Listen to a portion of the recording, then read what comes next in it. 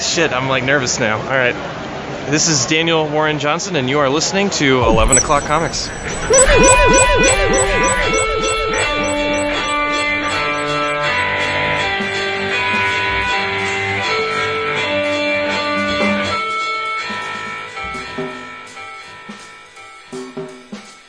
Okay, awesome.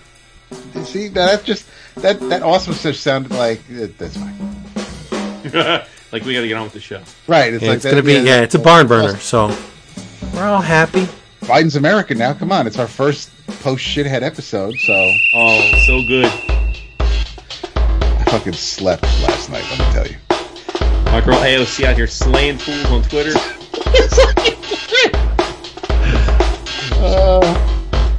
I've said before, I'm not like 100% with AOC on her views, but she is on point when it comes to trolling. She is 100%. And this is 11 O'Clock Comics, episode 719. It's the 11 O'Clockers for 2021. Yes, sir. And I'm Vince B. You are Vince B. And I am, well, see, no, I can't say you're my favorite co-host of these O'Clockers because it's always a tie. But I am David A. Price. I thought you didn't. I thought you hated ties. You were Mr. Anti-tie. Well, how am I going to pick one of you over the other? Hey, sometimes you got to make hard choices, like I had to for Creator of the Year. Oh, sometimes you got to do what you got to do. I'd rather do it there than between you two. Fair enough. Well, all I got to say is fuck a Leslie Jones, because I'm the one true host of Supermarket Sweep. I'm David Ruprecht. With your sweater and everything. No, you're not David Ruprecht. You're Jason Wood, everybody. And this episode has been brought to you by our patrons. This is a community-funded and informed episode, so why shouldn't our community be the one that sponsors it? It's our patrons from patreon.com/11 O'Clock Comics. They are there for us month in and month out. They elevate everyone, including themselves. You all benefit from what the patrons do. All those extra episodes you get every month, thank them. Thank the patrons.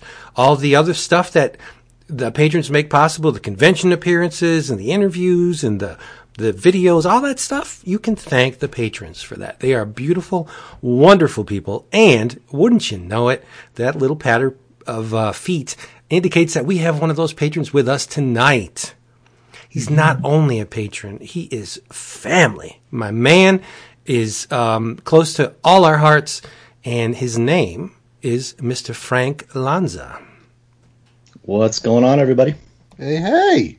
Yes, sir. I appreciate it wasn't the pitter-patter of little feet. I was afraid of that. No, I did you solid because I heard things. I heard things. So, snap. Yeah. Here's tripod.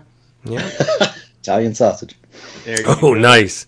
But, I mean, as far as brother from another mother, Frank, his tastes run very close to all of ours. We're just one big old happy inbred family. And so we decided to spread the love even more by having, Frank here with us this episode. And we hope you enjoy this wrap-up of our favorite. That's the key word now. That's the takeaway. Right. Yeah. Favorite things of 2020. Not the best, not the greatest. Our favorites. Yeah, this is so really, there's no right answer. There's no wrong answer because this is all subjective, as Jason would like to say. Whatever works for you may not work for someone else. So there is a comment section on our website, and should you find disfavor or distaste with any of the stuff that wins here, and you want to talk about it, get on the comment section or go on the Facebook or tweet to us. Make your voice heard.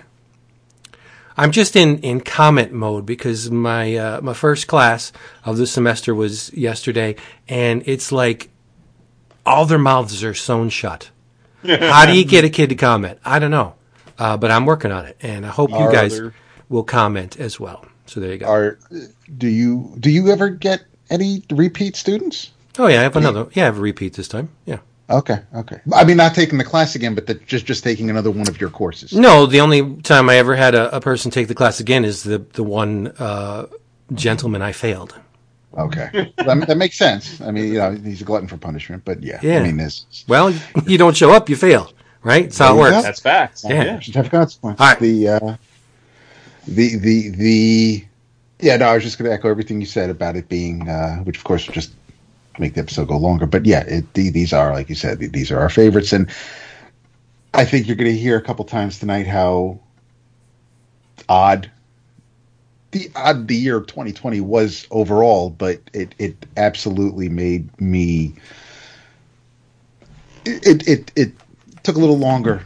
Not longer, but it just I was a little more careful, I think, this year because of looking at the single issues I read and there were some consistencies, there were some constants throughout my year, and that's going to show up. But this one was not the usual. It definitely felt like it feels like a different O'Closkers than years past, is what I'm saying. To me, at least. Mm-hmm. I thought it was the easiest one to date. It should have been easy. That's what It's funny, 'cause, I know you've said that, and you were for the first time. No jokes aside, I think for the first time in the 10+ years we've been doing this, you had your whole thing filled in well before today, which usually you're filling it in as we're doing the show. Yeah. So that does speak to your believing it was the easiest. I think with that, for me, it was one of the hardest years. Because I think there was so much. There was so much dispersion of what people were into this year.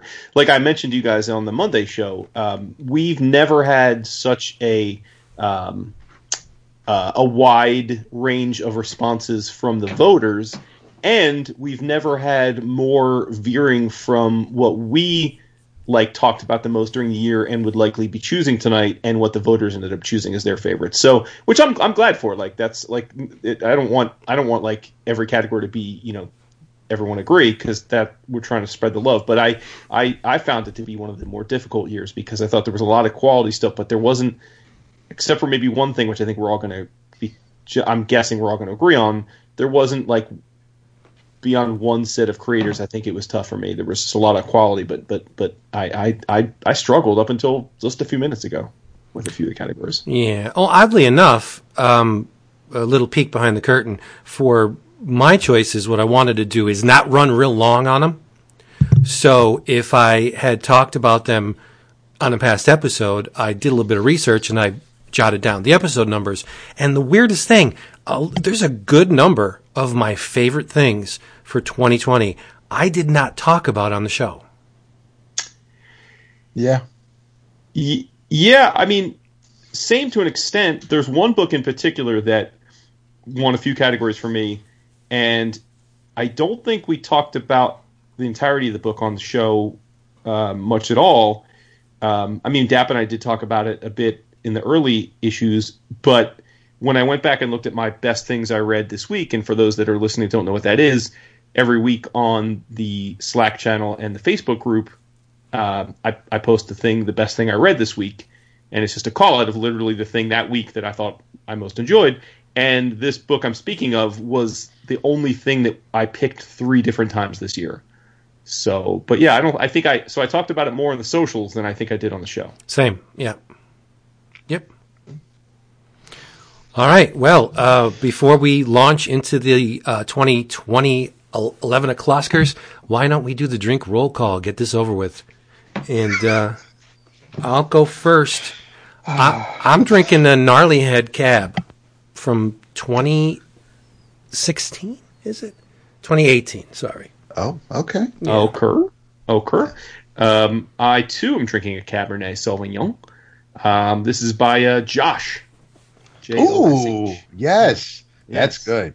Yeah, it's real good. It's real. In fact, funny little aside, I'm getting ready to come up for the show, pouring myself some grape, and the wifey's in the kitchen, and she's like, I know you're not about to open another bottle when there's a half a bottle sitting open. And I'm like, yeah, I'm going to leave that bottle for you. It was the Cross Springs, the one I said was real fruity. Yeah. I left that for her. Okay. I can respect that. Yeah, the cab is good. The red blend, the Legacy red blend, my wife really, really likes from Josh. But yeah, I like the cab. I'd love to hear what our guest is drinking. I've got a nice little selection here, and we'll see how long the show goes if I make it through all of them. I got a yeah, it's a little bit of that. My oldest daughter, Coral, she manages a brewery up in one of the mountain towns here in Colorado.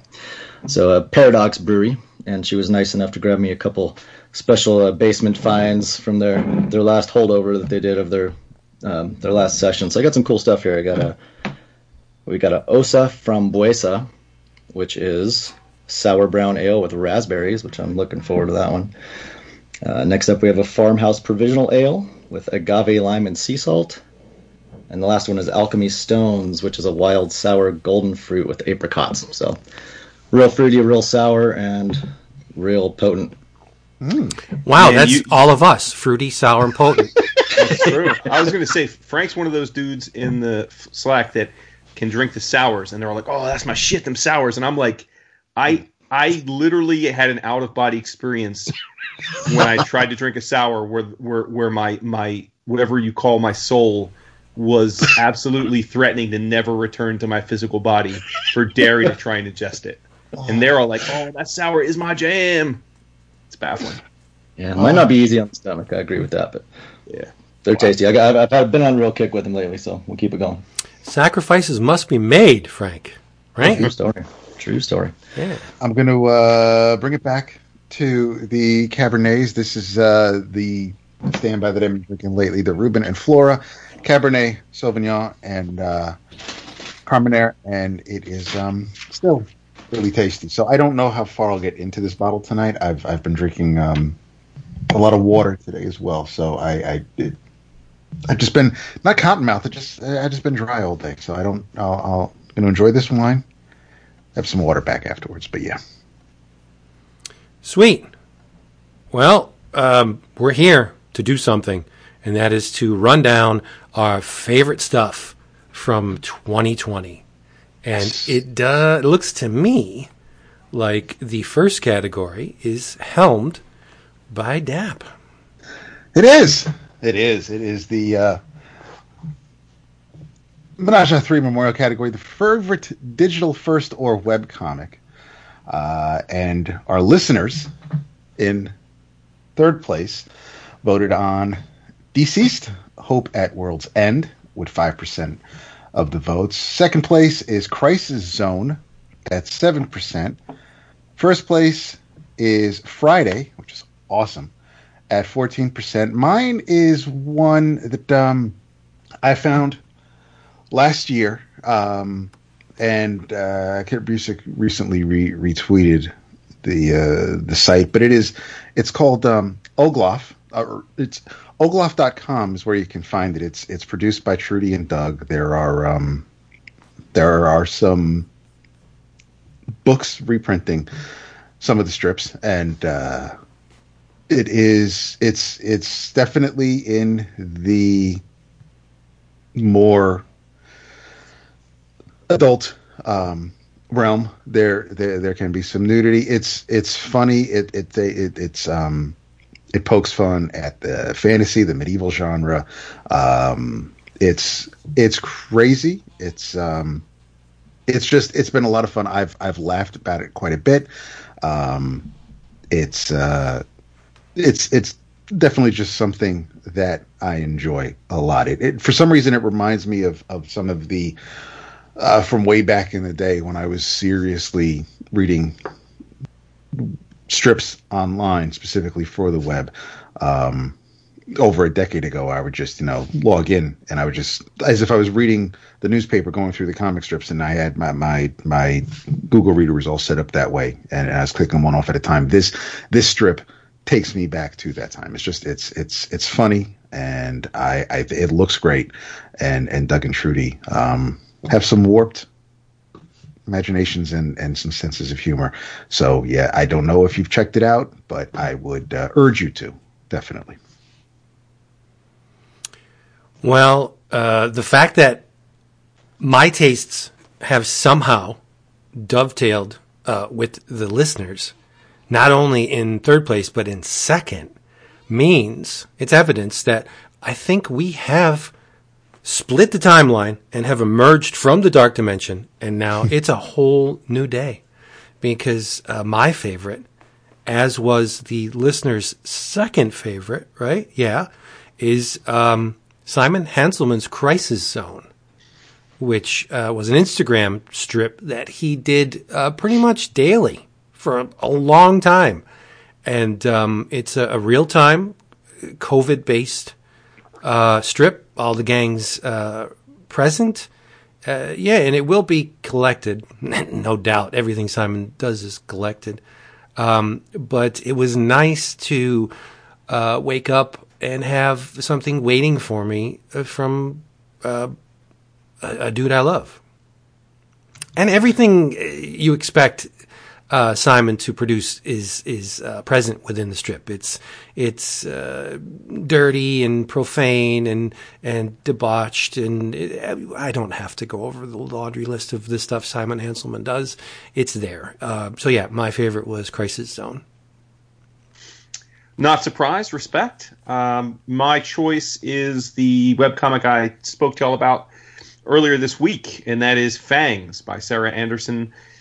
You can find it in book form. I actually just got my copy yesterday via the Amazon, but you can read it on the webs at tapas.io /fangs, or just you can Google that. And as I mentioned, it's a wonderful romance comic about a 300-year-old female vampire who falls in love with a hipster werewolf, and it's hilarious. So there you go. That sounds delightful. This is a category that, for me, kind of falls into Vince's all ages categorization. I don't really read webcomics. I don't know much about them. I don't have time for the damn things. I did think back on 2020, however, and I managed to dig one out of the archives that really resonated with me. I had a lot of fun with it. That webcomic is called Pox and Pudge in the Gypsum Jack-O-Lantern, and it's done solely by our good buddy Ryan Lee. Ryan posted this up on his social media last year. I think it ran anywhere from April until September-ish. About 17 chapters in this thing, and I can't say it's real heavy on plot, which was perfect for me, pulling it up on a Instagram story or going through his Twitter feed. But Ryan was born to draw monsters and muck and disgusting things, and this is all of that. It's a little dude named Pox trying to steal back his pumpkin, and he gets trapped in a haunted house is the gist of it. But just fun. Had a great time with it, and I can't wait for Ryan to continue on with that one.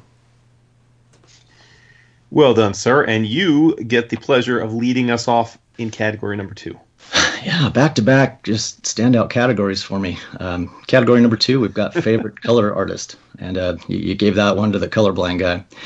So let's see. Are you colorblind? I didn't know that. I am. I'm really terribly red-green colorblind. So I planned it this way. This is perfect.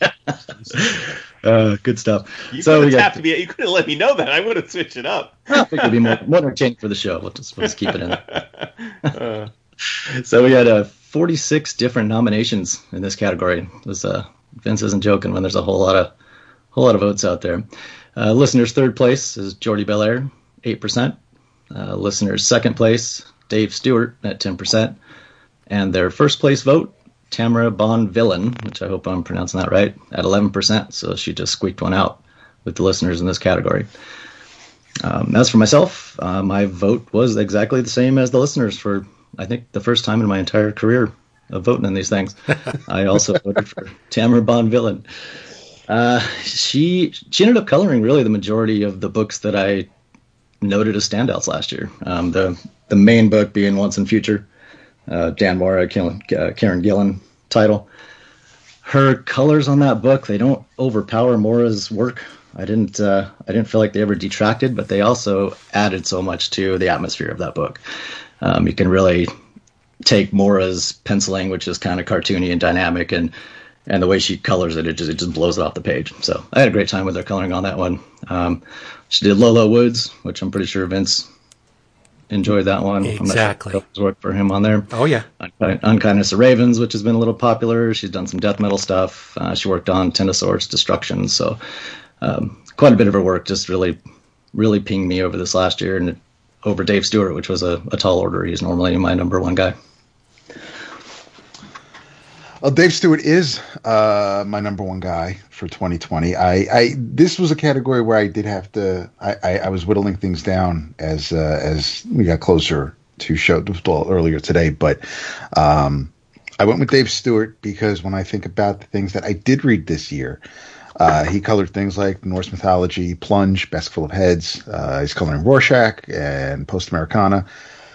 He did one of the Last Gods one-shots. He colored Batman Universe, and which from earlier in 2020, Barbalian and Colonel Weird, and he's taken part in various anthologies over the years. So he easily. I was looking for a couple of colors. I looked at Matt Wilson, I looked at a few people, and when it came down to the amount of work I read from books that I seriously enjoyed, Dave Stewart's name was on a lot of them. So he got my pick. Sweet. Well, I went the opposite direction. I didn't go with the tried and true omnipresent talent, even though they are well worth rewarding. But I went with the person that made me sit up and say, who the hell is coloring this? This doesn't look like anybody's work I've seen recently. What the hell's going on? There's hard edges, and colors just stop right in the middle of an object, and another color begins, and it's off kilter and weird, and it really complements the art, the line work here. So I want to know who this guy is, and it turns out it's Sean Phillips' son, Jacob Phillips. And you know where to find his work. Obviously, it's on his daddy. I thought Jacob just exploded out of the blue. Totally unexpected. I like his aesthetic. I like his approach. The I don't give a shit approach, where he just makes it. The colors don't follow the script of the line work. They set their own pace and their own beat, and I think that's wonderful. I think it's obviously calculated, because I don't think Daddy would let him get away with it if he didn't like what he saw, right? So it's another facet of the criminal partnership that you remove one piece and it all crumbles, right? So I think they're just perfecting their craft even more. I didn't think it was possible, but yeah, Jacob Phillips nails it. Yeah, that's well said. I almost went that route. I'm glad you did. I joined the crew and Frank in picking Tamara. I was pretty stoked to see we had over 40 choices here, because I feel like colorist, even with their Eisners, is one of those things that people just kind of go with the one or two names they know.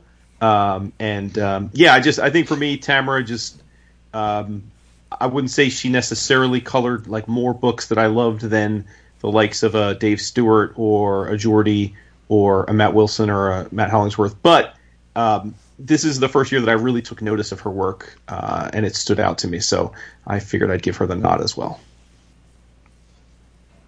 Nice. All good. Nice. Yeah.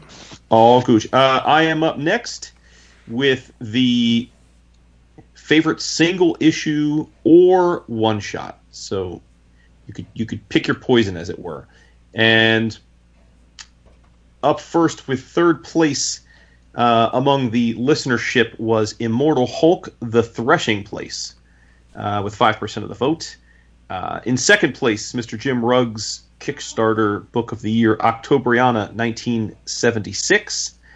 And squeaking out the win in a plurality category with 59 different choices, this one won with 7% of the vote, and that was Hedra, the sci-fi one-shot by Mr. Jesse Lonergan.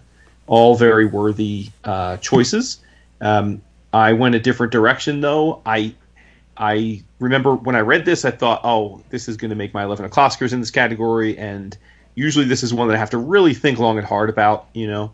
But for me this year, I had to give some love to our great friend of the show, Mr. Tony Esmond, and his partner in crime, Mr. Adam Falp, for Atomic Hercules #1. We gushed about it on the show, so I don't have to relitigate that, but it just was uproarious and nostalgic and fun in all the silliest of ways, and I loved every single panel of it. So there you go. Excellent choice. Very nice. I still need to get to that one.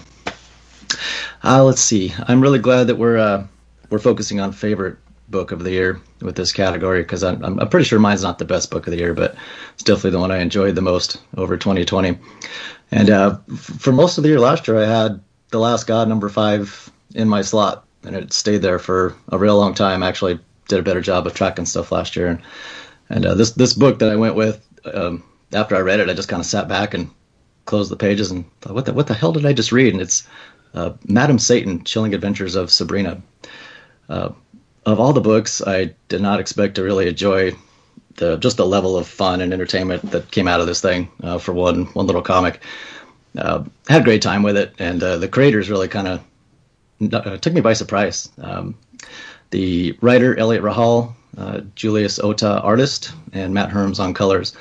And the trio really just put together a fun tale. That's the best way I could put it. Ota kind of just kicked the shit out of me with this issue. I'd never heard of the guy before. He's done work on Betty Page and some other stuff for Dynamite. Went back and looked at it, and then looked back at this book, and I'm just wondering what he smoked or drank before he drew this thing, because it's phenomenal. It's out of this world. Love every page of it. I'm pretty sure he's the guy I'm going to have to put on my commission list. But fun, dynamic, silly, ties into the show a little bit. He's definitely channeling Michelle Gomez from the show, Mrs. Wardwell. He does a great job with Madam Satan, and I'm not sure it's supposed to be an exact likeness, but I think he did a pretty good job with it. So overall, that was my favorite book of the year. That was one of my runners-up. Really? Yeah. Nice. Yeah.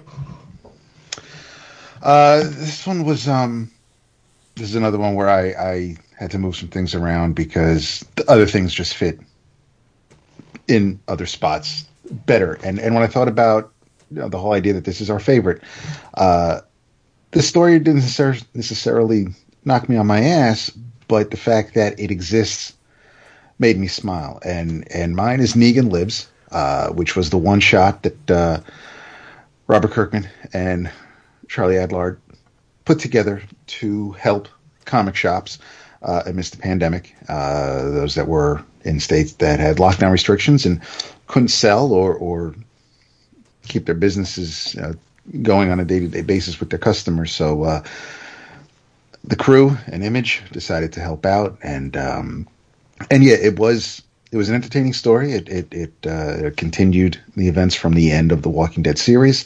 It's a Negan story. We were introduced to a couple of other characters, but it's still Negan being Negan, and it was, if there are good things that came out of the 2020, I think Negan Lives. It can be considered one of them. So it ended up really kind of being a no-brainer once I put things in place. So there you go. My favorite single issue or one shot is by far the best of the death metal tie-ins. This is, of course, written by Scott Snyder with amazing jaw-dropping art by Francis Manapul through the whole thing. Color art by Ian Herring. It's Trinity Crisis, and it's again, it spans the gamut between Crisis on Infinite Earths, Infinite Crisis, and Final Crisis. There's a mind-numbing amount of characters in it. Swamp Thing is front and center. It's the issue that gave us back Superboy Prime. Oh yeah. Yep. And it fleshed out the relationship even more between Harley and Jonah Hex. It was just a fun, the fact that it was a tie-in and not elevated to part of the regular series is crazy to me, because on every front it was just as good as the stuff that was going on in the death metal miniseries proper, right? So yeah, that my favorite, hands down, far away, one shot was Dark Knight's Death Metal Trinity Crisis. And again, this is one I didn't talk about on the show, because doing so would I would have to expend about an hour just telling you what happens in this issue. It's big, right? Great stuff. Yeah, you should have focused on death metal more this year. There we go. Maybe even put it in one of the. Come on! Oh, why are you so tense tonight? I'm not tense. He's looking You at are. the clock. You're rushing us. You're trying to power through. Oh my God! Witty banter. Okay. That's it. Pour yourself a little more wine. Relax. I am. Yeah. Tranquilo. There we go. Now we're talking. I had a great time with that book as well, Vince. Wasn't it good? Yeah. Crazy. I love the part when Harley kisses Jonah on the cheek, and she's like, "Did you just slip me the tongue?" He's like, "Sweetheart, it's all tongue on that side." Coming right through the cheek. Good stuff. Yep. Yeah, it was fun. All right. You're up, my brother. Vince? I'm Get up. that wine down the gullet. Oh, look at this. I am doing the favorite cover artist. Yes. And this is the second most populous, or I should say diverse, category. It's number 2, only behind favorite collected reprint comic, which got 69 different votes. Favorite cover artist got 64. How crazy is that? That's amazing to me. Yeah. In third place, we have, it's a tie. How does that even work? But it is. I mean, I count the votes. I got to be. Yeah. I don't think break the tie, right? Jorge Fornes and Andrea Sorrentino in third place with 4% of the votes. In second, Mitch Gerrits with 5% of the votes. And in first, absolutely zero surprise here, with 12% of the votes, it's Alex Ross. Yeah, big time. Like, pretty big win considering like 5% to 12%. Yeah, with that many votes too. You can't front. I mean, the man, his Immortal Hulk covers alone should get him that. I think we've talked about this, but I feel like, I feel like Alex Ross was the thing, and then I feel like for a while he wasn't the thing because we're all kind of tired of it. And then low key, he kind of became awesome again. Like, I don't think he changed at all, but I think we all kind of were like, oh, you know what? He is pretty awesome. I'm not gonna get into it tonight. I don't think his post Secret Wars Amazing Spider-Man covers were all that. Okay, but his Captain America covers have improved. I'm not gonna say they improved. I mean, his Captain America covers are good. His Immortal Hulk covers are balls out great. Mm-hmm. The post, what do you call it? The Spider-Man covers. The reason why I don't think they work is because he has the shiny costume. Yeah, on. That stupid ass costume on. Yeah, that didn't help. No, it just. But I mean, but Ross's art, it elevates the shininess. I mean, his paints are designed to emphasize that, and it pops and it looks great. Even when he did Bucky Cap or Captain America in general, the shine off the shield or the quilted armor, like he loves light reflecting off things. But yeah, that Spider-Man costume definitely enhanced that to the nth degree. Yeah, but we're getting away from it a little bit, but that's okay. My cover artist, the favorite cover artist for 2020, by a light year, is Jay Lee. Good choice. Love Jay Lee. He did the covers he did for Red Sonja Vampirella, the stuff he's doing for Vampirella's Dark Powers and Red Sonja's superpower thing. He draws the best Red Sonja in the business. I prefer his version over. Oh boy, the next version is Frank Thorne. Frank Thorne is the top because I think he made Red Sonja. That is a hefty comparison though to give Jay that's singing his praises. But the body type is totally different. Sure, yeah. She's a very petite, thin, barely there stitch of a girl. Where Frank very light and spidery in those covers, right? Yeah. But Frank Thorne's Sonja has gazongas, and she's a little bit thick. Curves, but what are you gonna do? Oh yeah, and his color sense is just impeccable. Jay Lee. Oh, I agree. Yeah, no, that's a great choice. This is always a weird category for me because I don't pay much attention to covers anymore. I just don't.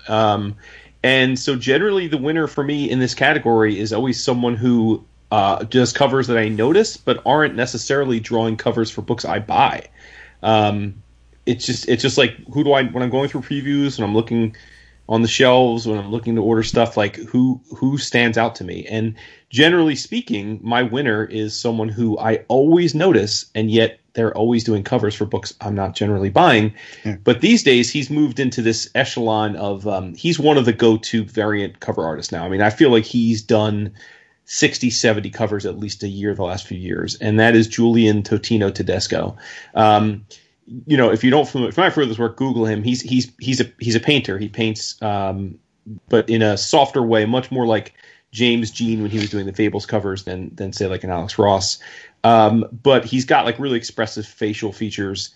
So to me, it's like a love child of James Jean when he was doing mainstream work and Art Adams, and that's high praise. But he's done like the Hawkeye book, Daredevil, variants for Conan. He does variants for all the Remender books, which is how I see him. Harley Quinn, Walking Dead, Captain America. He does a lot of the Black Hammer stuff for variants. So it's like he's all over the place. You've probably seen his work, but maybe not even known him. I don't know that he's ever done interiors. If he has, I've not read them. But I just love him, and as an OA collector, he's someone that I'm desperate to meet. He lives in Argentina, but he is repped by a pretty big agency. So I'm hoping that if and when we're all vaccinated and we get back doing cons, he'll make his way here soon because he's getting pretty big. But I love the guy's work. It's absolutely jaw-dropping. And so Julian Totino Tedesco. Awesome. Yeah, you saw his reps got an art drop tomorrow, right? Yeah. Yeah, I figured you did. Alrighty. Well, I'm a little bit like Jason these days. I used to care about covers a whole heck of a lot, buying books just for the cover. And lately, no, not even lately. Now you just buy OA and it becomes variant cover. Yeah, and it becomes a cover. That's the investment. Put my kids through college with that stuff, right? But I don't buy them for the covers anymore. I buy them for the stories. But this guy, the covers he's been doing, I think it's been the best work of his career almost, especially over the last 5 or 10 years. And he's drawing, I guess, the other half of the Dynamite variant covers that Vince isn't buying, and that's Joseph Michael Linsner. Yep, Linsner's great. Yeah, he's so much fun. And he was in my running too. I think you're right. I think his Sonya covers aren't as great as Jay Lee's. I think the Vampirella covers he's doing are the best. Yes. Out of all the cover artists that they've got doing variants right now. So I've been big on those, and honestly, as kind of ashamed I am to admit it, is he's gotten me to buy a couple of books just purely on variant covers. So I'm actually collecting a couple of those Dynamite runs just because he did a cover, and now I'm reading them. So got to give it to Linsner. Nice. And he's genuinely a nice dude too. He is. I have an awesome picture of him from it's a Denver convention back in like 97, 98, and I got to meet him, and there's a hilarious picture of him with a cosplayer I'll have to put on the Slack when I get to thinking of it, but it's great. You do know that he's a local boy, right? He's local. He's local to me. Yeah. Yeah, I've run into him a bunch of times, and David said he's a really nice guy. He when we're all together again, I'll talk about the comic shop I used to go to in White Plains, where the owner died, and just Michael Linsner was there to also, with a few other artists, to celebrate his life, and we got to chat for a bit. But that's it's hard to knock Linsner after that. As far as favorite cover artist, I went with, but since I wasn't reading any of those Dynamite books, I saw them in previews, but and they do look great. And his Red Sonja is different than Jay's, but it's also more shaped like the old Frank Thorne stuff. But I went with Jamal Campbell as my favorite, because his covers, he's done some covers here and there for other DC books this year, but his the standard covers for Far Sector, which is probably not the only time you're going to hear that title tonight, but for Far Sector has been, I love them, and I've seen the variant covers. Sanford Green's done, a bunch of people have done variant covers for issues of Far Sector, and I'll be damned if Campbell's don't knock each of them away. It's rare to see the standard cover look just be compositioned and look better than a variant, and I'm happy to see that they're the standard cover, but they are just they match the interiors. His covers are great, the books is great, but Jamal Campbell, I've enjoyed his interiors when they pop up, but the Far Sector covers have blown me away each time. Yeah, love me some Campbell. He's been on my list for a while. So next we have, with 45 different nominations, is your favorite anthology comic. With 6% coming in third place is Razor Blades. 8% in second place is 2000 AD. And in first place, which really doesn't surprise me all that much, with 10% of the votes, is Ice Cream Man. And mine, to probably Vince's Delight. Is Dark Knight's Death Metal Infinite Hour XX Extreme? Yes. I did talk about it on the show for my new travels. If only for those few pages of the origins of the Trinity, that should be on my list. It made me literally LOL. It was fun. It was funny. I didn't read a ton of anthologies this year as I was going through my list. Now only produced 2 issues. But when I think about, the thing that I read that I had to mark as a favorite, it was this. So that's my pick. I think my choice is a repeat from last year. I think you're right. Yeah, because my favorite anthology, and you've heard about it in episode 653 and 688, among others, my anthology for 2020 is Comics Review. Rick Norwood, editor, Manuscript Press is the publisher. What is seriously not to love? Lee Falcon, Cyberry's Phantom, Gil Kane and others on Tarzan, Milton Caniff, Steve Canyon, Falcon Davis's Mandrake. Come on, Harriman's Crazy Cat, Alley Oop, Buzz Sawyer. It's a quarter inch of legendary comic strips each and every. I don't want to say every month, roughly every other month, maybe. I don't even know the frequency, but when I see it, I buy it because I love it. Square bound, magazine size. It is, in my estimation, the thing that picks me up out of the ditches when I'm finding not a whole lot from the big 2 to enjoy, or I didn't get my box and there's really nothing indie that's sparking my interest. Comics Review's there all the time. It's like a little comfortable nook in my comic book reading room that I can just melt into and enjoy it. Love it. Yeah, it's priceless. It really is. Respect it.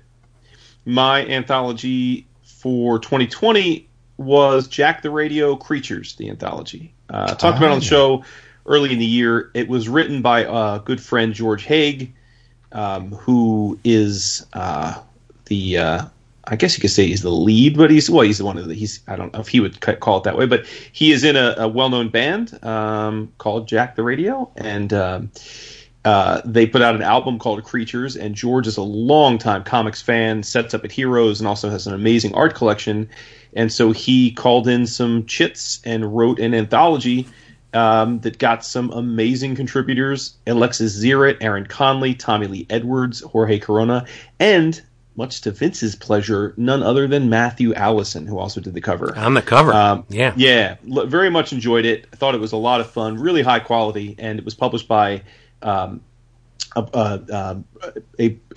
Wave Blue World, which we've talked about a few times in the last year or two. They small press, but they do some pretty cool stuff. So yeah, that's the anthology that's stuck in my head this year. Like Dap said, this was I try and go out of my way to read anthologies usually, but for some reason, maybe COVID, I don't know, whatever. It was a pretty light year, but I think this would have won most years for me just because I thought it was so well done. Nice. Sounds like a fun one.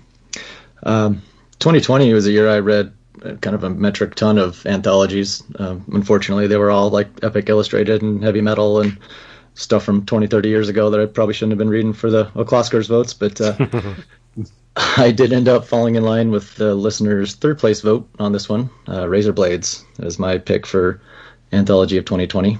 I really liked this one because I think it is an anthology that is in the vein of those older 70s and 80s anthologies where it's a mix of comic art and some prose and some editorial and some pinup, and it's a mishmash of everything, even if it's all horror themed. So I really enjoyed what Tynian's trying to do with that anthology. It's all self-published under his new studio, the Tiny Onion Studios. So I think it's going to be a success for him. I'm super excited to see more of these books come out. There's only 2 of them out so far, but he's pulling in a whole lot of big name creators on these as well, guys from his world. But you've got Deladera from Something Killing the Children, Teenie Howard, Aaron Campbell, Marguerite Bennett, Ron V, Tyler Ross, Brian Level. There's just all kinds of great names in these things. So definitely an anthology that I had a good time with.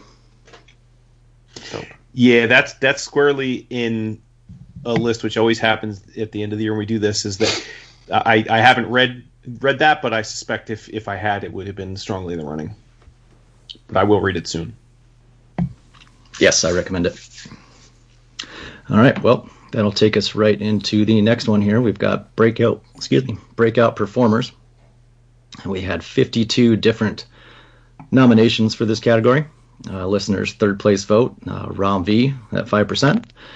Listeners' second place vote, we had a tie, Jesse Lonergan and Daniel Warren Johnson. And the listeners' first place vote at 8% is James Tynion IV. That's cool. I didn't know he was a breakout guy. He's been around a while. Yes, listen, this is. I got to tally the votes the way they come in. But, Yeah. yes, No. I would.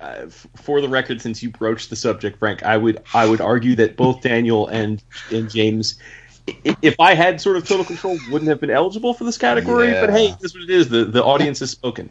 Well, they have to give us a few head shakers. I'm just glad. Listen, Something looking tough. over the responses, I'm just glad Bendis signing with DC wasn't the big news. I'm glad we got rid of that category for it to even come up.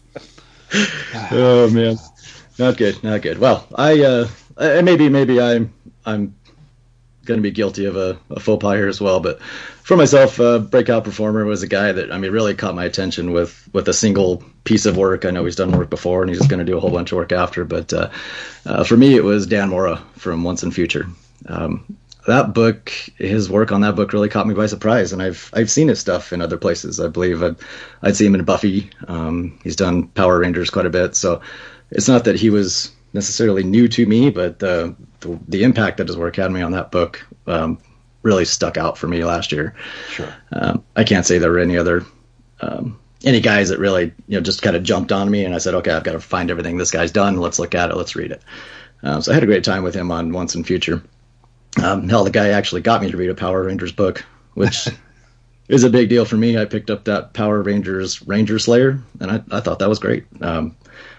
I'll probably end up reading more Power Rangers since you guys speak on it quite a bit as well. So Dan Mora's just got a dynamic style. His characters are great. His facial expressions are great. His monsters are grotesque and fun. He can draw a realistic old lady, which goes a long way in my book. A lot of dudes can't do that. So I'm looking forward to his stuff on Dark Detective. I haven't read it yet, but I think it's going to be a breakout book for him to do it on the nose. Yeah, he was my favorite cover artist a couple of years ago. He still does some great covers. He did some Batman Beyond covers. I was trying to see where I could put him on my list this year. But again, just going over what I've read, because Once in Future is something I'm going to read eventually. I haven't been, but it's something I'll pick up and trade one of these days. But I'll just echo everything you said, that he is great. But my breakout performer, echoing what Vince said earlier about his favorite color artist, because yes, while Jacob Phillips is a fantastic color artist, I am blown away almost as much by his art on That Texas Blood. He obviously isn't just a great color artist. He picked up a few things watching Dad at the drawing board, I'm sure. But That Texas Blood has been an entertaining read, and I'm digging the story, but I think I'm digging it a smidge more because I'm really grooving to the art. So my breakout performer for this year, because I can only imagine where he's going to go from here, whether he's going to continue coloring Dad's work, color other people's work, or continue drawing other stories. Jacob Phillips definitely broke out for me. Yeah, he's on the rise. Who knows? I'm sure there'll be a time when he'll be neck and neck with Dad. He's very talented. My breakout performer, and I talked about her in episode 660. Her name is Laura Netzger, and the book is Bug Boys. Remember? From Random House. It is the story of Rhino Bee and Stag Bee. It's a a middle readers thing. Like it's not all ages, I don't think, but it's for young adults, and it's a hardcover. And I went off on it at length because I loved it so much. It was innocent. She's world building, of course, and these two little guys, they just love being together. They're friends, and she has another Bug Boys book coming out very soon called Outside and Beyond. I believe it comes out in February. So not long to wait for another glimpse into the world of the Bug Boys. I love Laura Netzker's work a lot. So they love being together just like us. They do. Yeah. I love it. Yeah. My breakout performer, I definitely feel comfortable fits into the category, although it's very much because we're U.S. centric, because my man is almost my age. He is 45 years old. But this is, in my opinion, really his breakout year for U.S. exposure, and I think now that he's here to stay, and that is Mr. Werther Dell'Edera. He's an Italian artist, been doing a lot of comics, a lot of European comics for a long time. Done a bit of U.S. comics for Dark Horse and the like, but I think this is he is the co-partner in Something's Killing the Children, and I love that book, and I just think the visuals just floor me. I think his character design and the lead character is named Erica Slaughter, and I think the way he designed her, she was an instant hit on the interwebs. You saw lots of other artists, doing their renditions of her because they love the character design, and I think he is right in line. He's actually, to me, very much in the Jay Lee school. I wouldn't be surprised if he was a fan of or inspired by Jay in some way as he was coming up. But I love the guy, and I hope that he is going to just be a consistent fixture in U.S. comics from here on out. So, Werther Dell'Edera. Yeah, agreed. That was my runner-up. Nice. All right, so I am up again with favorite collected or reprint comic. And as Vince alluded a bit ago, it was our most diverse category. Probably not that surprising, right? Because it's probably you have the broadest choice to choose from, because Lord knows they reprint everything these days. There were 69 different choices. And so the top three, as you might imagine, were pretty small percentage getters. But coming in with the bronze medal, much to Vince's cheer, is Seeds and Stems, the hardcover collected edition that I think came out in the summertime from Fantagraphics, collecting Simon Hanselman stuff, Meg, Mog, and Owl, and the like. Coming in second place is Plastic Man, the Rubber Banded edition, deluxe hardcover, which was all of the Kyle Baker and Scott Morse classic Plastic Man run. And I'll be honest with you, I was floored by the winner, because I know that I don't think any of us discussed it. I didn't buy it, and I buy almost every Omniboo, and I know you guys don't really buy Marvel Omniboo, so I'm shocked that this was the winner, but it is what it is, and that is the She-Hulk Omnibus with 6% of the vote, and that's the Dan Slott. I was just going to ask. Okay. Yeah, and I can't even speak on it because, like I said, I buy most Omniboo, but I did not buy that, so I don't even know, how it is. But so there you have it. That's your winner. As to my choice, well, I agreed with the audience's second place choice, which was the Plastic Man Rubber Banded edition. I love when a collected edition has a bit of a gimmick to it, and this had a Plastic Man belt that was actually a rubber band that went over it, had great spot varnish, really well packaged, and I waxed lovingly about the book when it came out. It was my first time reading the Kyle Baker Plastic Man run to boot, so definitely for me a highlight of the year. I really need to get that. I enjoyed hearing you speak on it on the show not all that long ago, and that sounds like an incredible collection. I need to pick that one up. You do. Unfortunately for me, this category was a bit of a bummer for last year. I didn't pick up all that many collections last year, and the ones that I did order, I got canceled or delayed thanks to COVID. So I don't have any of them in my hands now to say that they would have been my 2020 winner, which, looking at you, X-Men Inferno Omnibus, that would have been my number one. So instead I went with a choice that I'm happy with. It's the Adventure Man hardcover collected edition from Matt Fraction and Team Dodson. It literally just came out, so I guess it's a last minute addition. But this thing is great. It's beautiful. It's super duper oversized, perfect for Dodson's art. Has a bunch of fun back matter in it, some interview sketch material, and it goes, really well with the Muse reprints from Inhumanoids, or Humanoids Publishing rather. Oh man, Inhumanoids. I'm going to hear about that. I asked about that on the last show. Just what I needed. Anyways, it goes great with those large oversized hardcovers with Dodson's artwork, and I'll probably be coming back to this one a lot. I like pulling those books out and just flipping through his art and enjoying it. So that was my pick. Did you get that? Did you get the hardcover, Jason? Yeah, I did actually. I double. Is it the same back matter as what we? Because I only have I got the image preview. So is it the same back matter? I'll be honest with you. I'm actually staring at it. It's sitting in a Regina pile about 10 feet away, and it's still in its shrink wrap. Still wrapped. Yep. I read it as a use, so I didn't. There we go. Okay. I double dipped as well. I believe quite a bit. Oh, okay. They don't have the letters that Fraction had written in the back. They had some of those kind of timely editorial pieces in the back. I don't see these in here, but it's mostly sketchbook and character background stuff that some of the books. Cool. I went. This was.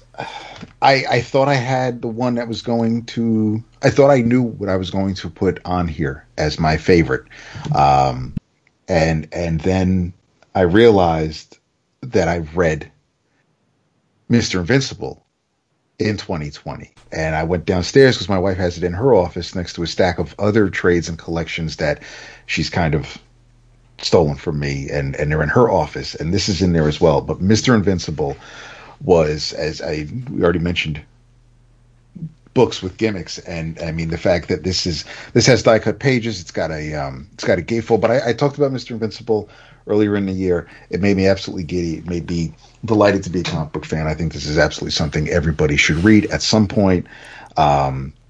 It's got a cartoony vibe, but it takes the page and flips it on its head. It's absolutely fantastic. I wasn't smart enough to find the episode I talked about it in, but I would urge you to hit the search bar on the website. But it's absolutely a blast by Pascal Jusseline, and it is brought to you by Magnetic Press, and it is beyond a doubt one of my favorite books of all time, let alone 2020. But it is for certain my favorite reprint edition of the year.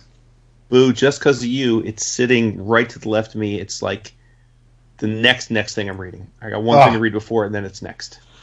Oh, you got to tell me what you think. Dude, you're on a roll with me right now after what happened this week.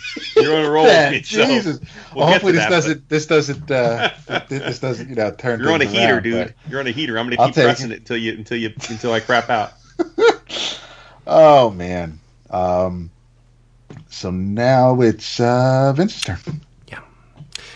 I went with my man Hanselman for Seeds and Stems, and I talked about that I talked about that in episode 708. And again, it's odd when my tastes are in line with the listeners. Even if it is third place, I'll take it because it means again, changes are afoot.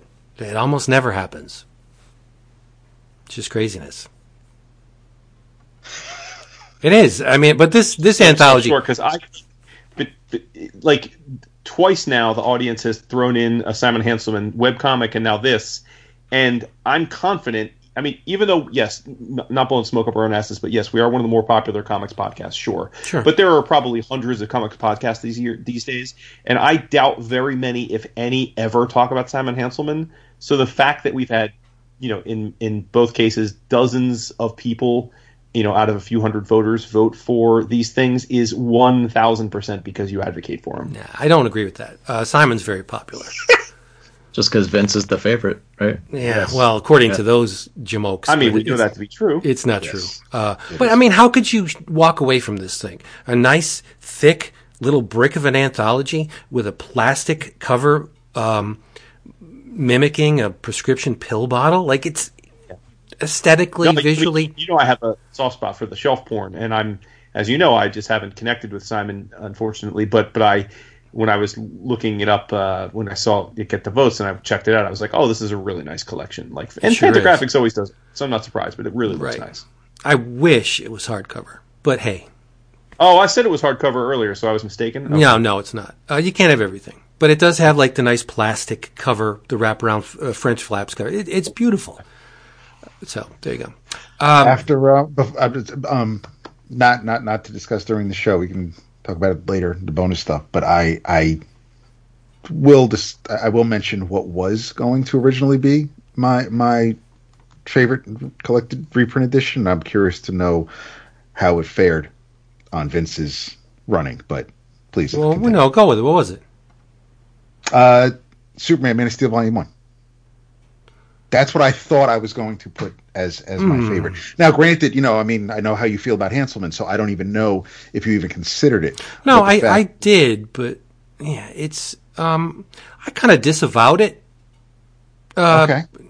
I don't know why, but because it's been reprinted a bunch of times, and it's I can't. It's strange. Yeah, it's. We all have that justification. We all make those reasons. So it's. I get it. It's fine. It's in a totally different. That's like voting for Dark Knight, or Dark Knight Strikes Again, or Born Again. Like something that's so near and dear to your heart. It almost doesn't belong in a favorite reprint edition. Like it should be in a favorite all time comics edition, right? But I don't know. I didn't even. It's weird. Sorry. I didn't consider it. That's cool. Yeah. But what I did consider was the next category is the favorite fantasy book. Right? Ooh, yes, you did. You really didn't consider it. You knew what was going to win for you. Oh, it's disturbingly easy. This was like the number one easy peasy category. I think we changed the categories around just so you could have this. We did. For first-time listeners, if you're not aware, we always had... First of all, we pared down the categories a bit this year. We have 24. We used to have close to 30. But in spite of paring it back, we actually, in this case, expanded it because we used to do sci-fi fantasy as one, and Vince was very much an advocate for splitting them up, and then many of our listeners were as well. So this is the first year we have a separate category for fantasy comics and sci-fi comics. Yeah, and I think it works out well. Much appreciated. Yeah. Well, there were 43 unique vote getters, but we're only going with 3 of them, 2 pretenders and the real winner. In number 3, third place, we have Conan. No slouch with 6% of the votes.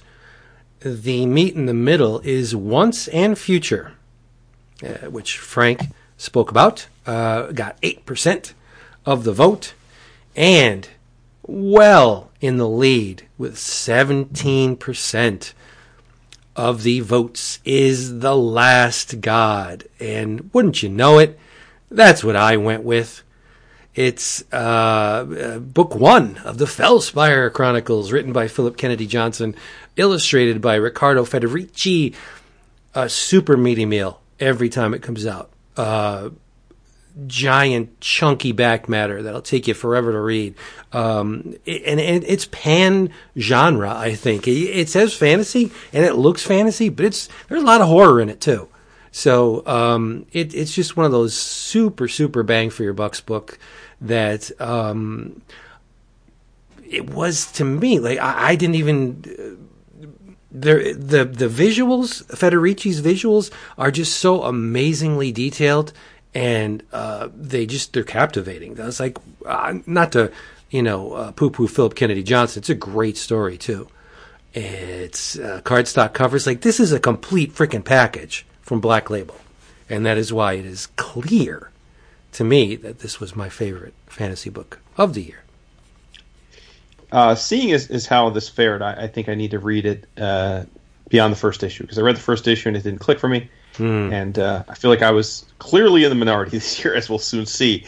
That said, I actually, because I guess I didn't read The Last God beyond the first issue, for me it was a pretty easy choice as well. And I went in a direction that neither Vince nor the audience went, and that is with Ascender.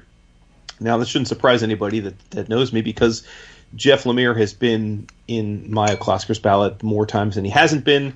Huge fan of his work. This is, of course, the follow-up. It's Jeff Lemire and Dustin Nguyen on art. It is the direct sequel to Descender, which Descender was a science fiction book, and part of the conceit here is that even though it's the same set of characters in the same universe, it has now become a fantasy book because all technology is basically destroyed, and they're now in a world of magic. So, very much enjoyed Ascender. It was a late winner for me because I had let Ascender stack up since its start, and read the entirety of the first 14 issues maybe about a month ago. And so fantastic, and it'll probably be in the running for me next year as well, I'm sure. Well, Jason, I'm super proud of you for choosing that one in the fantasy category and not science fiction, like a certain percentage of some people. I know, but again, people are creatures of habit. They think of it as a continuation of Descender, and it's got a little bit of both. It definitely has a little bit of both, but unfortunately, you're incorrect. The correct choice was The Last God. Well, these are favorites, my friend, so there's no incorrect. I don't know. On this one, I feel like there's a correct choice, and it's right. This is so obvious that it's the one. Okay, Dix. That's all right. It's all good. I mean, there's enough back matter in this thing to just crush your soul. So you guys lost me at back matter. See, when you both cite back matter is one of the reasons you picked it. I'm like, that's why I'm not eating this. Yeah. It's not necessary for me. And then Daps asked me about back matter with the fucking event. I don't know what the back matter. Back matter is inconsequential to me. Oh, and it's easily a good quarter of the books at times. You can all right. 10, 15 peace and love. So it's all good. I love the book. Obviously, I've been on it since the beginning. My boy Brian Newberry and Vince, they got me hooked on this thing, and I don't know. There's just no better high fantasy in comics than The Last God. You're correct. What other book have you read last year that had the musical notation for a song that appears in the narrative? Come on, exactly. That's awesome. And maps all over the place. You got to have the maps. Yeah. And Jason could drag me from back. I'm just asking if it fits, if you looked at it, if it visually looks like. I know I don't expect you to read the back matter, Bo, but it really was a no-brainer this year. It was The Last God for me as well. There's no two ways about it. I didn't read a ton of fantasy work to begin with, but anything would have had a struggle to try to take this trophy from The Last God. Yeah.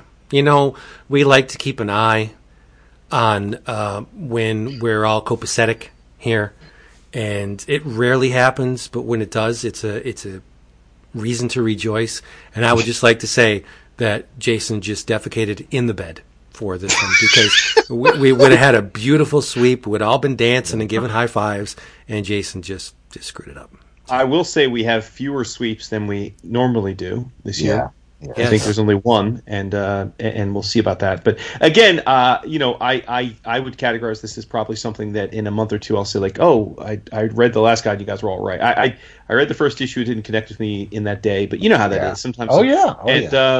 But I will say that anytime this many of you who I love with all my heart and trust your opinion have universal praise for a book, it would be shocking to me if I didn't connect with it. So I will revisit it. I hope so. I think you'll like it. That's good. And then he'll bring back the new to you category just so he knows. Hey, wait a minute. Did you guys ever? I know. Because there's so many things I would want to put in there. Well, who took it out anyway? I did, because I was trying to pare it back. Mr. Producer wants the show to be tight. So. I don't know. No. I don't want it to be tight. I want it to be relevant. New to you is perfect. I mean, the new to me and the news that was the thing. It was the new to me, obviously, we'd have 200 different submissions because everyone reads something, and even ours were. So yeah, it makes it doesn't really fit in a year in a format where we're reviewing the year. Yeah. So all right. So how about this? Next episode, or the closest episode we can, we do for 2020 our favorite new to me. That it's unique to the three of us. Nobody has to vote on it. Everybody else can listen off at home, and we just go deep on it. Sounds good. Love it. Yeah. Okay. All right. Who's next? That. That's right. Just because apparently y'all so deep into the grape you haven't caught on. if you're the last person to go in a category, you're up for the first. I know. I realize that, and I know I'm the last person. I know, that, and I know I follow Frank. So if I know I can zone out if you Adventure Talk. So as soon as I hear Frank, I know I got to be ready. That's bathroom break time. So up next, we have your favorite adventure comic and 44 different titles. We're thrown in the mix for this, starting with third place with 7%, Once and Future, which Frank talked about. 10% came in second place with Firepower by Kirkman and Somni. And in first place by the listeners, 22%, is Adventure Man. And this one went, I went with 10% of the voters. Mine went to Firepower. I talked about it recently. This was another one where I was figuring some things out towards the end of the day, and it just clicked when it comes to adventure style books. I really, really, really like, especially because of Chris's work. The movement there, the whole idea of it from the prelude to the 6th issue to date. It's been one hell of an adventure, and I hope other people read it as well. So look at you going with 2 Kirkman books this year, right? 2020 is fucking weird. Holy shit! What a crazy year! Yeah, it is crazy. Crazy. If Mark Miller's your creator of the year, I'm walking out. Did he do anything this year? No. Right. Oh, my favorite adventure book. Again, it's a no-brainer. I talked about it briefly in episode 701, but this is it's the running gag. It's one of my favorite titles, and I almost never talk about it on the show for just cause, because the back matter and the mythology is way too deep to just scratch the surface. You got to dive in head first on Fred Perry's Gold Digger. By far, hands down, the distance between my next favorite adventure book is from the Earth to Uranus. So yeah, Gold Digger, love it, everything about it. It just Gold Digger makes my heart sing. That is the most on-brand pick for you of every year. Yep, it's right on brand. Well, I went with the audience, which, by the way, the audience 22%. That's one of the bigger vote getters of the year. Some years will have like 40-50% in some categories, but not this year. But yes, I also went with Adventure Man. Listen, adventures in the frickin' title. But written by Fraction, drawn beautifully by the Dodsons. This is the book I started at the beginning saying that I. Actually, it was my pick for best thing I read this week 3 different times. I just thought it was every bit as awesome as you could imagine. It looked great. It was super well paced. It was thoughtful. The characters were memorable. The character designs were awesome. I felt like the Fraction and Dodsons just really clicked together, and I really do hope, and I think we are going to get more. I really do hope we're going to get a lot more from them. I don't know that we've had any official word, but it would be really disappointing because they left us on a big cliffhanger. So hope we get more in the future. Adventure Man. Yeah, I can't agree with that more. Call me a sheep. I'm voted the same way as Jason and the listeners. Adventure Man, my top adventure book for 2020. I can't really add anything to what you said there, Jason. It's all spot on. It's a wonderful book. Definitely one of the more lighthearted adventure books that I've read in a long time. Obviously, the Dodsons knock it out of the park in the art category every time. Just had a lot of fun with the steampunk themes and the pulpiness of the whole thing. Fraction, I hadn't been that high on in a long time, and this book really raised him way back up in my mind to his early sex criminal stuff. That I fell way off of him for a while. So. Yeah, right there with you, bud. Enjoyed it. My man. See, I feel like Jason on Last God now. Yeah, you're the odd man out. Oh, yeah. Dude, it's so pulpy. I thought you'd be so proud of you picking a pulp book. Love it. I read issues 1 and 2. There was no love. So. Wow. Yeah. Okay. I don't want to be that guy, but didn't enjoy it. No. Okay. Wow. Oh, it's beautiful. Yeah, and the designs are, the character and designs and the illustration are just amazing. But no, it just felt like regurgitated Alan Moore, America's Best Comics pastiches to me. Okay. Interesting. It's only my opinion. Who cares, right? Let's continue. Well, there's only 2 more issues, so you're probably better off just moving on. Let's move on to the next one as well. Next category is favorite horror comic. We had 44 different nominations in this category. Listeners' third place vote: John Constantine Hellblazer with 8%. Second place vote is Something is Killing the Children, 12%. And the first place vote, Gideon Falls at 14%, which is actually a surprise. I really like that book. I just didn't think it was still pulling that much steam. Yeah. So, very cool. My pick was none of those, although I really did like Something is Killing the Children, but not my favorite horror book of the year. There was a ton of horror to choose from last year. I think I read probably 50% of my pull list, and my Regina was horror-based books. I mean, you had Hill House, you had all kinds of great things last year come out that could have been on this list. For me, though, it ended up being a book that I probably could have double-slotted as an anthology, but this book really was just way high on my creep-out scale. And if I'm going to read horror in a comic book, I'm not expecting to be terrified. Like Vince said, you're not going to get terrified by something on the page, but it's going to creep me out. It's going to make me think about it later. It's going to give me maybe some nightmares. That would be great. But this book for me was Venus in the Blind Spot by Junji Ito. Yeah. Man, just loved this book. He didn't write every single story in there. He adapted a couple from Rampo and Richard Hitchens, but he really took them all and ran with them in his style, and every single one of them is just creepy. I mean, they're just literally creepy. Yeah. Even the little, I mean, quote unquote cute autobiographical Master Umez and Me story that he did. All the little Itos are terrifying. They're horrible looking. I mean, he draws himself as just this crazy little weirdo. I loved it. Each and every story just had nastiness and just really made you feel like you had stuff under your skin, which is what I love when I read something like that. So that was my best horror comic for 2020. Nice, good choice. Ito's horror genre napalm, like he sticks with you, and if you're going by just the sheer volume of output, all 3 should be Junji Ito, like the listeners, because the man produces, and a lot of it's most of it's reprinted. Like a lot of work. And he's everywhere. And how do you get away from Ito? He's just a master, right? But there are other things out there. As who's next? We'll tell you. I will tell them. Yeah.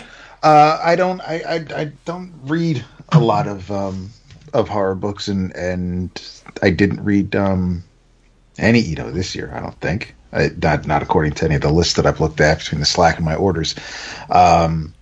I did read Basketful of Heads, and that would have made my list, except it wrapped up earlier in the year. The Plunge had more of its issues.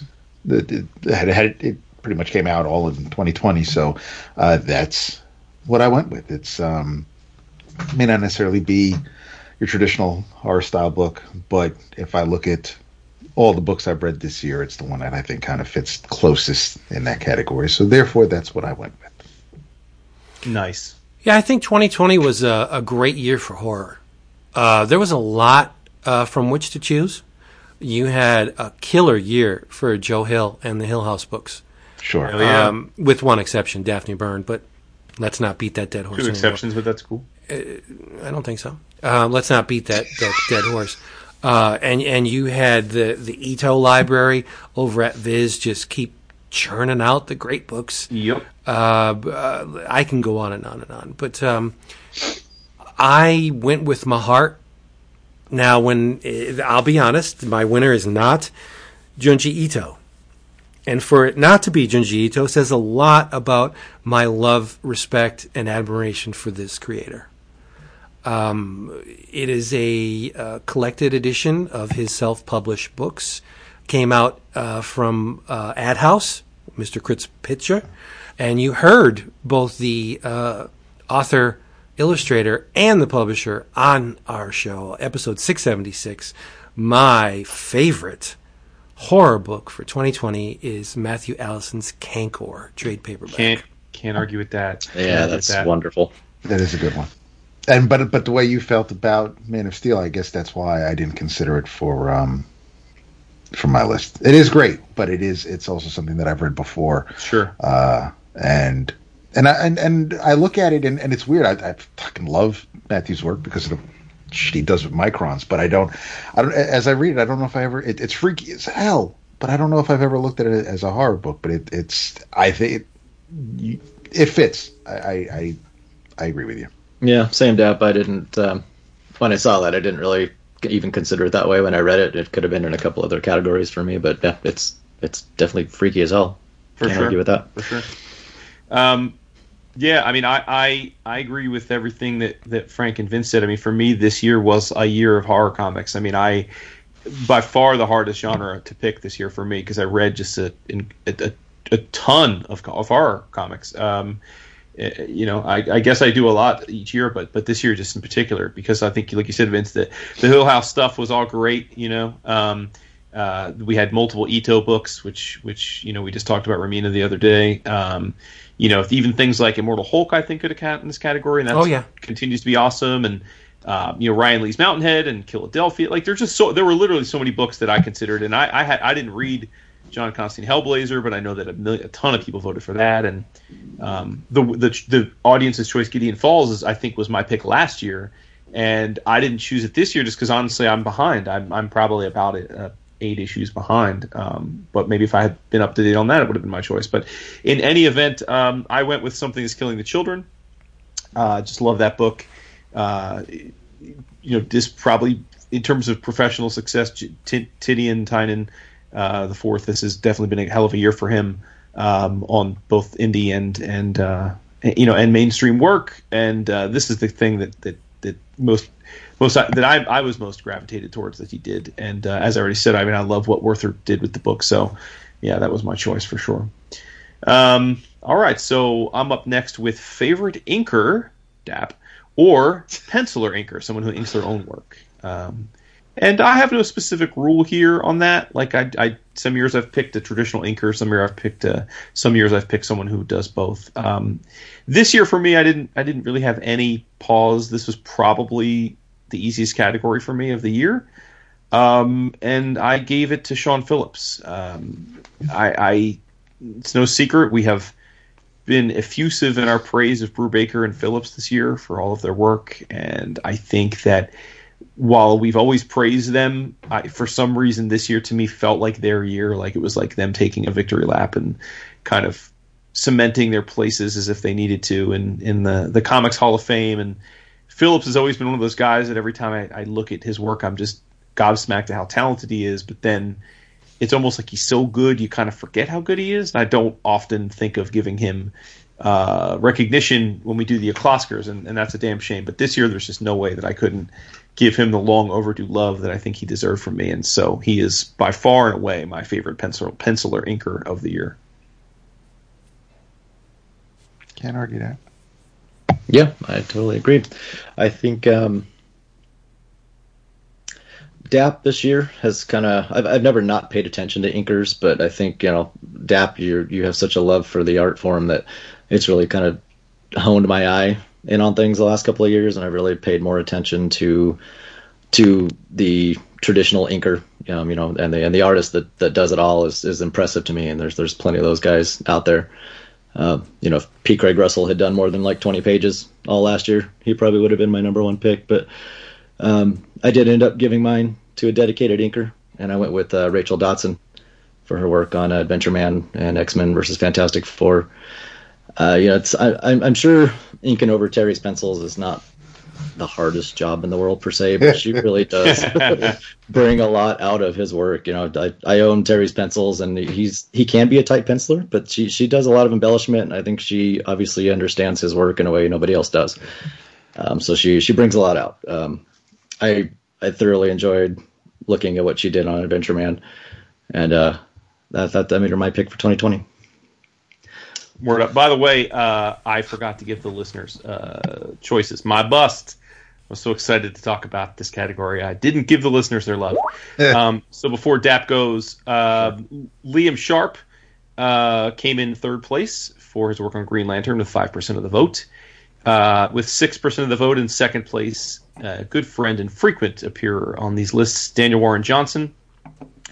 And I was a bit surprised, I don't know about you guys, the winner this year among the listeners with 7% of the vote was Mr. Bill Sienkiewicz. That makes... For his inking on the question book. Or anything by Dennis Cowan.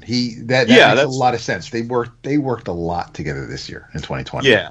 And there were 54 individual or distinct votes in that category. So, all right, handing it back off to Dap. Sorry about that little logistical snafu there. That's that's okay. And yes, Sienkiewicz is a fucking awesome pick. And I think because I just they just go together, and yeah, I mean, I was looking at things and question came up, and there was that milestone one shot, and there are definitely reasons why for Sienkiewicz to have been on my list, and he wasn't. That's just almost like, again, that goes back to what Vince was saying about the Man of Steel. It just elevated beyond that, but.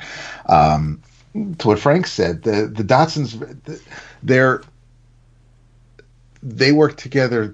I liken them to the way Mark Farmer brings out Alan Davis's pencils. He does something. I mean, he does something that most pencilers, but Davis and Farmer are beautiful together, as are the Dotsons. My inker, I tend to give this to inkers specifically, and this year. I went with Joe Prado because I was going through the Superman issues earlier today, and what he does over Vice is it's stunning. I stare at the line work more than anything else, and it's and he's another one who's a really nice dude. I met him at Heroes the last time we were there, and I happy to see that he's been on Superman doing such a fantastic job. So Joe Prado is my favorite inker of 2020. Well, if you've been taking track of my votes at home over the 12 years we've been doing this, I have never, ever given the nod to a traditional inker. Ever. Okay. Doesn't happen.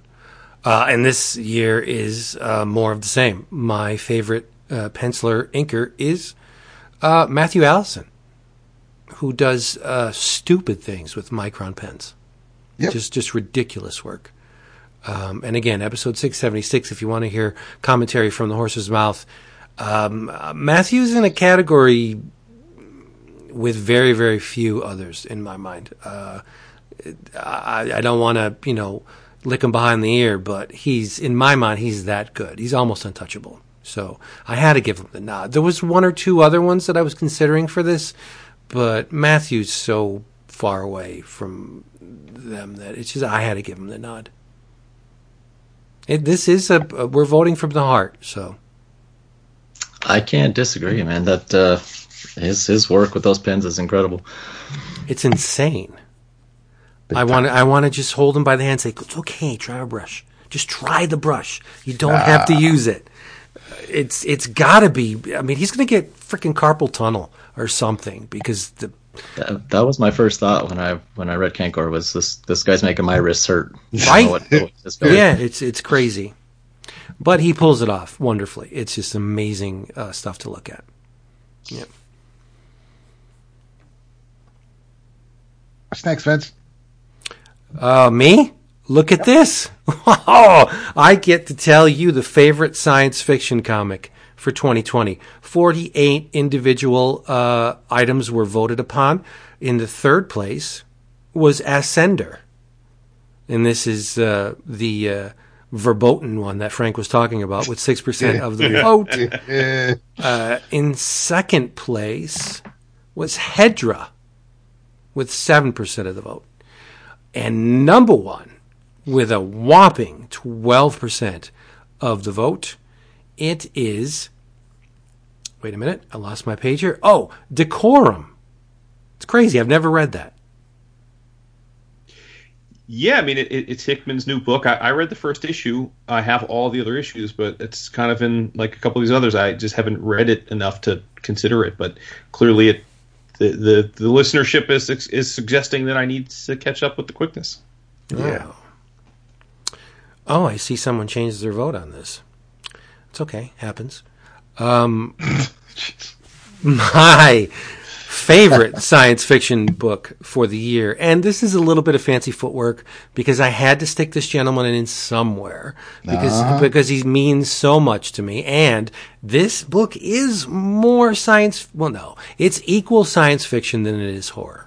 Right? So, if you want to hear more about it, episode 717, my favorite science fiction book for 2020 is Junji Ito's Ramina. Excellent. Yeah. Can't go wrong. Yeah, mad respect. I mean, and as Vince is alluding, that was my choice until today. So, and I'm going to defer. I'm going to tell you the choice, but I'm going to defer to any discussion of it until Dap goes, because I really, he advocated for this book all year. And it was the last thing I had allocated to read before I finalized my votes, and I'm damn sure that it was because he was right. And that is my favorite sci-fi book of the year was from DC's Young Animal, Far Sector, written by N.K. Jemisin with amazing art by Jamal Campbell, and I'll leave it there. Well, that one probably could have been mine, and I really wanted mine to be Decorum. I can see how the listeners went that route. I kind of feel like the book is a little bit of a mess, unfortunately. So I won't go too far into that, but I don't think it's a pretty mess. Oh, it's beautiful. The stuff that what is it, Hiddleston or whatever his name is doing on that book is incredible. But I don't know. I'll get into it later on.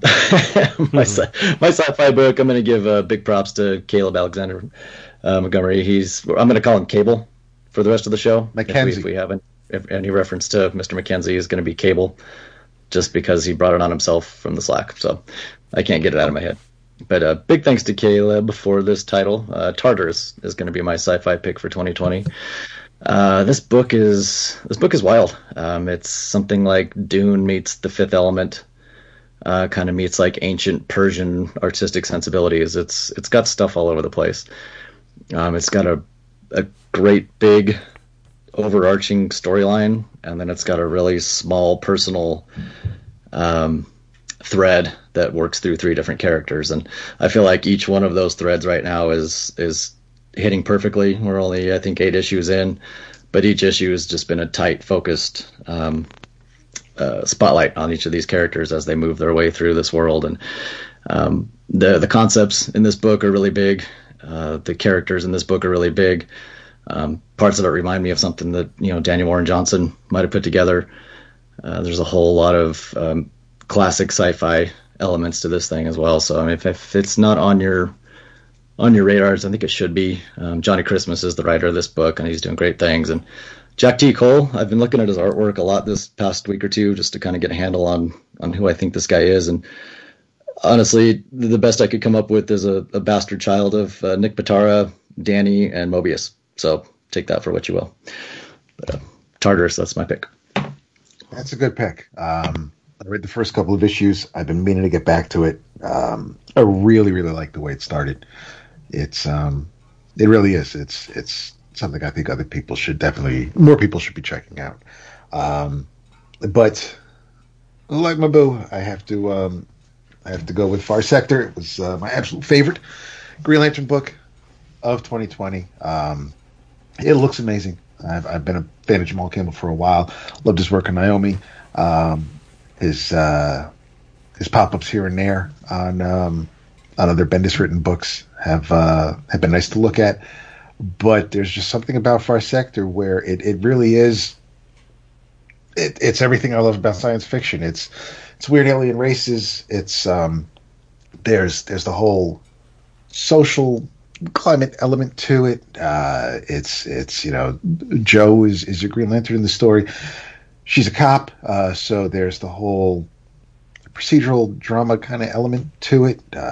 Characters that feel real, regardless of species. It's just it's a visual feast. It's extremely well written. Jemisin is no slouch when it comes to putting words in characters' mouths. Her novels are fantastic. Her short stories are great. I hope we get more work from her in the near future. She's fantastic on Twitter as well. She suffers no fools, but it's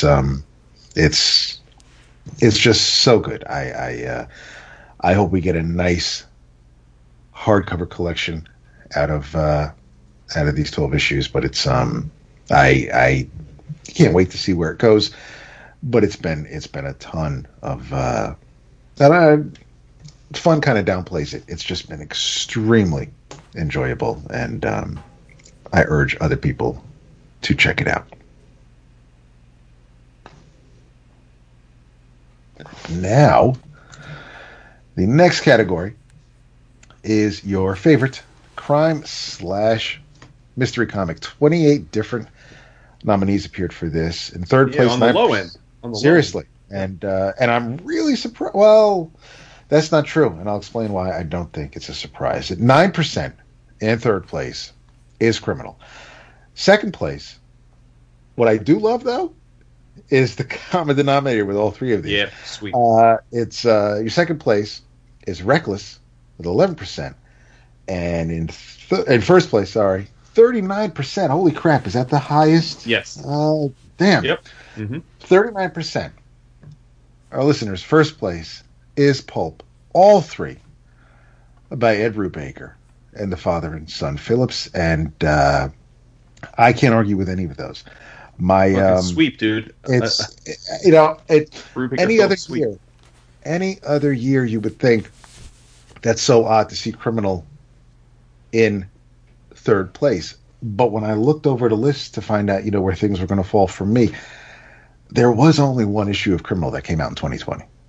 There's only one original issue. Then we got Cruel Summer, and then we got Pulp, and then we got Reckless a few weeks ago. So it wasn't like there was a ton of new Brubaker Phillips material in 2020. But what they did do left such fucking mark, and it's insane. And there is a ton. You're talking 120 plus graphic novel, two I'm of them? talking about pages. Yes, okay. So there are plenty of pages, but you're waiting between months to get that installment. And yeah, I mean it's a great installment, but you're just you're going. You get a nice dry spell in between that time you get those. But listen, hey, if you're just waiting on Criminal for the collected editions, then you got Cruel Summer. That's great. And I'm a little pissed because I don't know if you noticed, Vince, but Cruel Summer is taller than all the other. It's a little bit taller, yeah. It's taller. It's thicker, obviously. Yeah, it's a little weird. But hey, I'm not bitching. But yeah, my pick. Maybe you could flip a coin, but when all is said and done, just because of how different it feels from their other work, I absolutely had to go with Reckless as my favorite crime book of the year. There's some mystery there, but for me, no doubt about it, it absolutely went to Reckless. Yeah, this it was between two for me, and we talked about it in episode 717. I went with Reckless. Not to fault anybody that did vote for Pulp, but I think Pulp is a standalone. Reckless is going to be part of a series. Yes, we didn't see the second part of the series yet, but I consider Pulp an OGN and Reckless the first trade paper, the first hardcover issue of something that is going to continue. So I went with Reckless. But it could have been Pulp just as easily. When you say it was between two, is Pulp the other one it was between? Yeah. Okay, yeah. I went with the audience here. I went with Pulp, but I'm with you guys. I mean, to me, it's hard to separate these works for this year. So I went with Pulp, but I mean, Reckless is amazing as well. So, and honestly, this was, aside from horror, which you already discussed, this was a really deep category for me this year. There was Department of Truth, there was Victor Santos's Against Hope, and then there were 2 volumes of November. And I think any of those were good enough that they would have factored in my choices in a typical year. So this was a really strong year, I think, for crime comics. And but man, it's Brubaker Phillips for me this year, man. They crushed it. It's got to be the odd man out. Yeah, I mean, the outlier. Appreciate you guys having me on the show, and maybe this might be my first and last time. It's cool. First on my pick here. So, but thank you, Jason, for mentioning Department of Truth. That ended up being my favorite. I guess more of a mystery book for 2020. Sure. I love the Brubaker stuff. Don't get me wrong. I think I liked Pulp the best out of both of those two books. I think they're both incredible. Something about Department of Truth, though, hits me right in the wheelhouse. Conspiracy theories, X-Files level paranoia, urban legends, reptilians. you name the conspiracy theory that is floated around out there. Mocking the flat earthers. Oh man, I love it.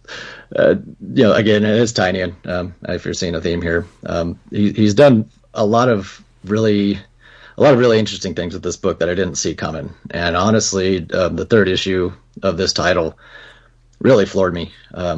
I can't say that it would have been my favorite issue of the year, but there's just something about that third issue that's just like Romina.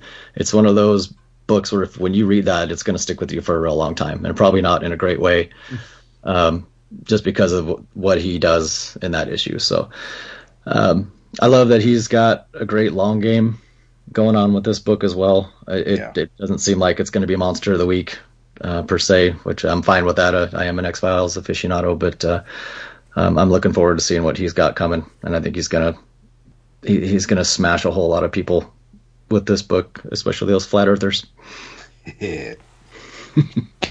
So that's going to carry us off into the next category of a favorite original graphic novel. This category, we had 38 different votes. Listeners' third place vote, we had Dragon Hoops at 4%. Listeners' second place vote, Reckless at 6%. Seeing a trend here.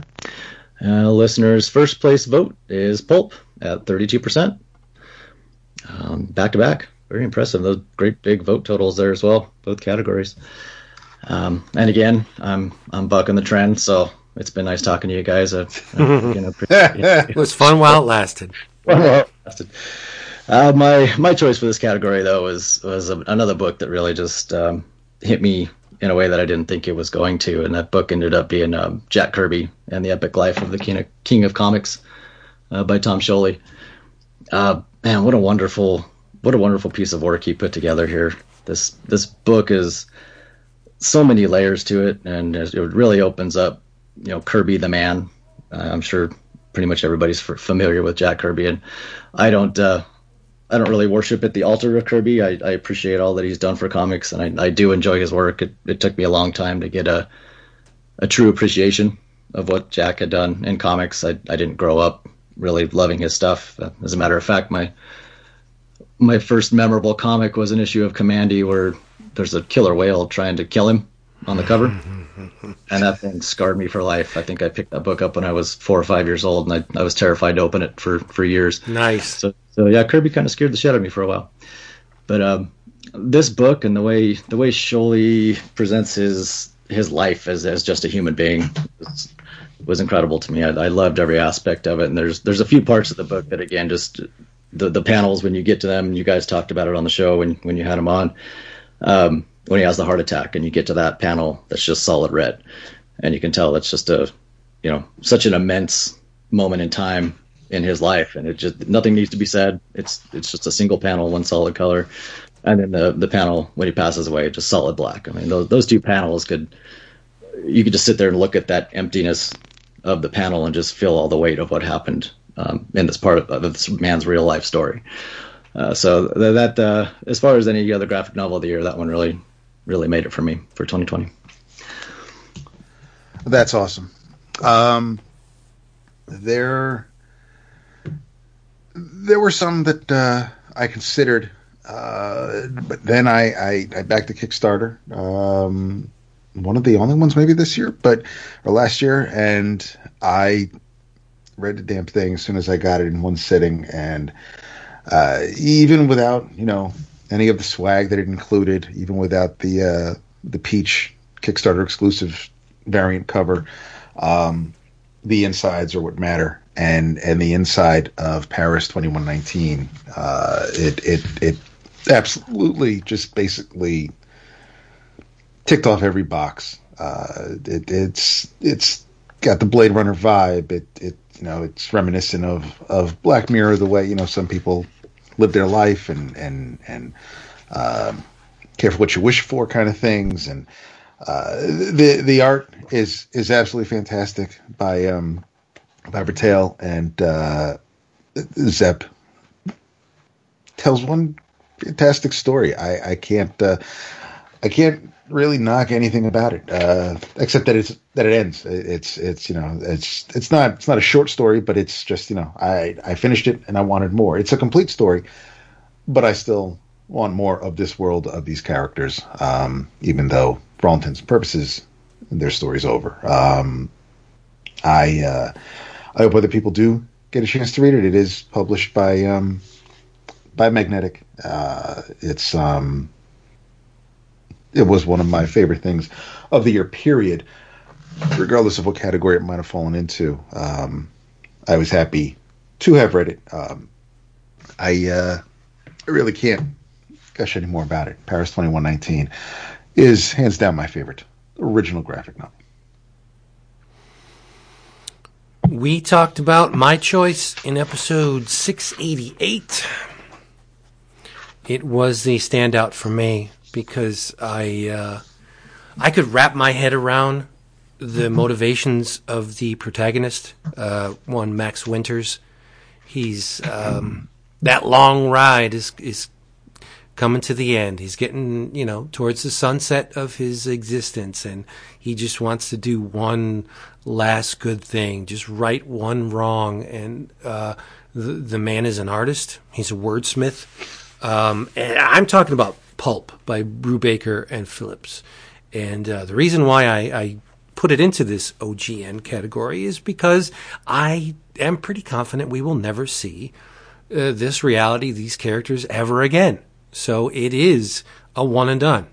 And it's the best single issue story I read that falls under the OGN category. So I went with my heart. Brubaker and Phillips Pulp. That's what you got to do. Yeah. You and the audience saw things the same way, bro. It's nuts. I feel like maybe I'm doing something wrong. Nah, you're on it this year. Such a sheep. Yeah, I mean, for me, always a tough category, but I went with Slaughterhouse-5. I just thought it was a brilliant work, published by Boom, written by Ryan North. Well, adapted by Ryan North, obviously written by Kurt Vonnegut, of course, but with Albert Montes on art. Talked about it at length a month or two ago. Just loved every bit of it. I just think Slaughterhouse-5 is a book that everybody should read. It's one of the great anti-war works ever in any form, and I just think that this was, as I said when we reviewed it, I thought that this was, as far as graphic novel adaptations of novels go, it was one of the best ever in terms of capturing all, I think, the important nuances of the novel itself in graphic form. I don't think it didn't feel any less significant or miss any of the key moments of the book, and that's hard to do. So, yeah, pretty easy choice for me this year, actually. Slaughterhouse-5. So up next, I have the joy of leading you through everybody's favorite limited series of the year. Always a tough one because there's a lot of limited series that come out, intentional or otherwise. Yeah, I'm surprised this wasn't all King in Black stuff. I guess everybody's saving that for next for 2021. Oh, for sure. But no, all jokes aside, 42 different category choices. With 5% of the vote coming in third place, a book that all of us very much loved, The Question, The Deaths of Vic Sage. In second place with a very impressive 11% of the vote, Superman's pal, Jimmy Olsen. And with a very impressive 19% of the vote, people showing their love for one of the EOC family members, Mr. Daniel Warren Johnson's Wonder Woman Dead Earth was the audience's favorite. That was not, however, my favorite. My favorite was the second place book, Superman's pal, Jimmy Olsen. Written by Matt Fraction with amazing art by Steve Lieber. 12 issues. We talked about a lot of those issues on the show. Thought it was just a brilliant series. Fun, well-paced. Each issue stood on its own, was unique and distinctive, but the whole thing had a great narrative. I thought it was everything a limited series should be. And, 12 issues is like a maxi series, I guess, if we're talking. But these days, I'll allow it, right? Like, it seems like some of the very best limited series these days are 12 issues. You had the Tom King stuff, and then now this. So this was actually pretty easy for me. I like, this is the first thing that came to my mind when we were filling out the ballots, and it stayed in that spot. So I'm gonna have to get to that one of these days. You guys have always spoken highly of it. I know, Dap, you loved it, so I guess it's going on the stack somewhere. But I'm hoping with this one I can redeem myself in the eyes of the listeners. My choice was also from that lovable newcomer, Daniel Warren Johnson, Wonder Woman, Dead Earth. It was my choice for limited series this last year. I mean, I can't say a ton about this for reasons, but I mean, a phenomenal piece of work from Daniel. Everything that he put into this book is just the next level up from the last thing that he did, and obviously that's a pretty high level to begin with. That's true. I can't get over the fact that every time you look at a page from this guy, it looks like a 1 second clip out of a gigantic action movie, and the next page is the exact same thing over and over and over. So I've thoroughly enjoyed this one. It's absolutely the best limited series for me last year. I've read it 2 or 3 times. Fantastic. Yeah, I'm with Jason here. I will say, when we justify our reasons for how things are picked, if I know it has a definitive ending, if they're coming out and saying, this is a 12-issue series, a 4-issue series, whatever, it would be it's a limited series. It would make it on that list. When Far Sector is done, if most of the issues ended in that year, that would be. But as Jason said, it's a fun book. It's also funny. I mean, Vince and I can never get over, is this your card? But even though that happened the year prior, that attitude, that personality just continued. And, it's one of the, between this, Adventure Man, other stories in various Superman anthologies, Fraction was in the running to be one of my favorite writers this year. But from now on, whenever, and of course, November. But this is the book that I'm going to be comparing future Fraction things to. I think I obviously he can bring the funny. We know he can bring things that are a little serious and drama filled, but there were things about this that just brought me back to the fun parts of the Silver Age. Lieber's art is fantastic. It was definitely fitting of the story. Superman didn't look out of place. Didn't look like he was a member of coming out of Archie Comics, but it definitely fit in with the vibe and tone of the book. And not that Superman showed up too often, but still, it was a Jimmy Olsen story, truly, and an Olsen family story. It's not necessarily something I would consider the Fraction to tackle, but it absolutely he made it work. It as Jason said, it's standalone. Each issue kind of stands alone. The story itself is separate than everything that Bendis was doing, even though it tied in slightly, and even events that happen in it trickle into the end of Bendis's run on the Superman universe. But this one wasn't really all that difficult for me. It was very easy for me to pick Superman's pal Jimmy Olsen as my favorite limited series. That finished in 2020. Yeah, that's the kicker, isn't it? Finished in 2020. Yes. Because I could not go with my heart on this one, because my favorite miniseries or limited series did not finish in 2020. That fucking 7th issue had to come out in January of 2021, so I could not go with my gut. But I went with my second choice, which is no slouch. The idea of watching Diana rip out Superman's skull and spine and using it as a weapon to beat the crap out of kaiju. My God, yes. There's nothing wrong with that, right? So my favorite limited series for 2020 is Wonder Woman Dead Earth. It was awesome. Just visceral, kinetic, complete action romp from the first page with many surprises.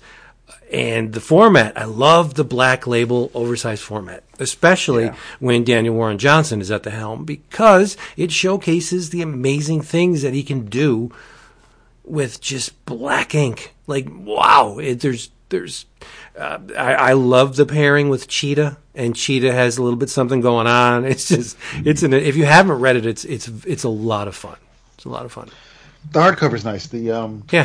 when you take the dust jacket off, the hardcover itself is better. Is really nice. Yeah, I think so. Yeah. I prefer it over. I mean, not that the Wonder Woman isn't threatening or frightening on the cover on the dust jacket, but I like just the plain hardcover. And it emphasizes the fact that Diana's not perfect. She screwed up, and now she's atoning for all those mistakes. I'm trying to think. Well, what's the 7th issue? What would have been your pick? Death Metal. Oh, well, okay. Come on. Yeah. No, you're right. Am I? I'm up. You are up. All right. Boy.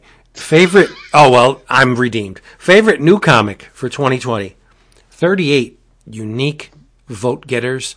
The listeners loved Rorschach because it was in third place with 8%. They loved more Department of Truth in second with 9%. And streaming up ahead is Kirkman and Somney's Firepower with 14% of the vote. Now, if you want to hear me talk about my vote getter, you can listen to episodes 679, 699, 707, 713, and 716. I feel like you could have just done whichever episode we kicked off the year with Dash last week. I know. Control A. No doubt. Well, I can't front. I loved it. I gotta be me. And this is the thing that captured my attention most last year. I'm not going to say it won over my heart the most, because that's reserved for the work of, 3 people now. But this is the one that was on my lips for almost the entirety of 2020. Definitely. Yeah, it was on brand, yeah. Written by Scott Snyder, illustrated by Greg Capullo, inks by Jonathan Glapion, with colors by Mr. Placencia. I'm, of course, talking about Dark Knight's Death Metal.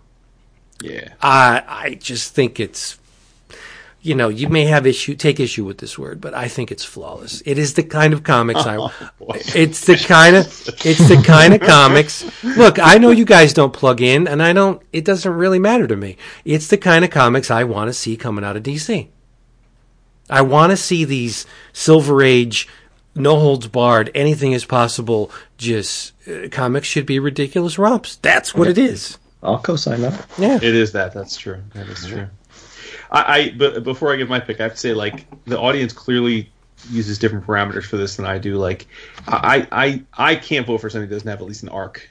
Like if it's a one shot or limited, but if it like 2 or 3 issues into an ongoing or like a 12, I can't vote like that. I don't understand that. But hey, to each his own. Y'all keep doing you.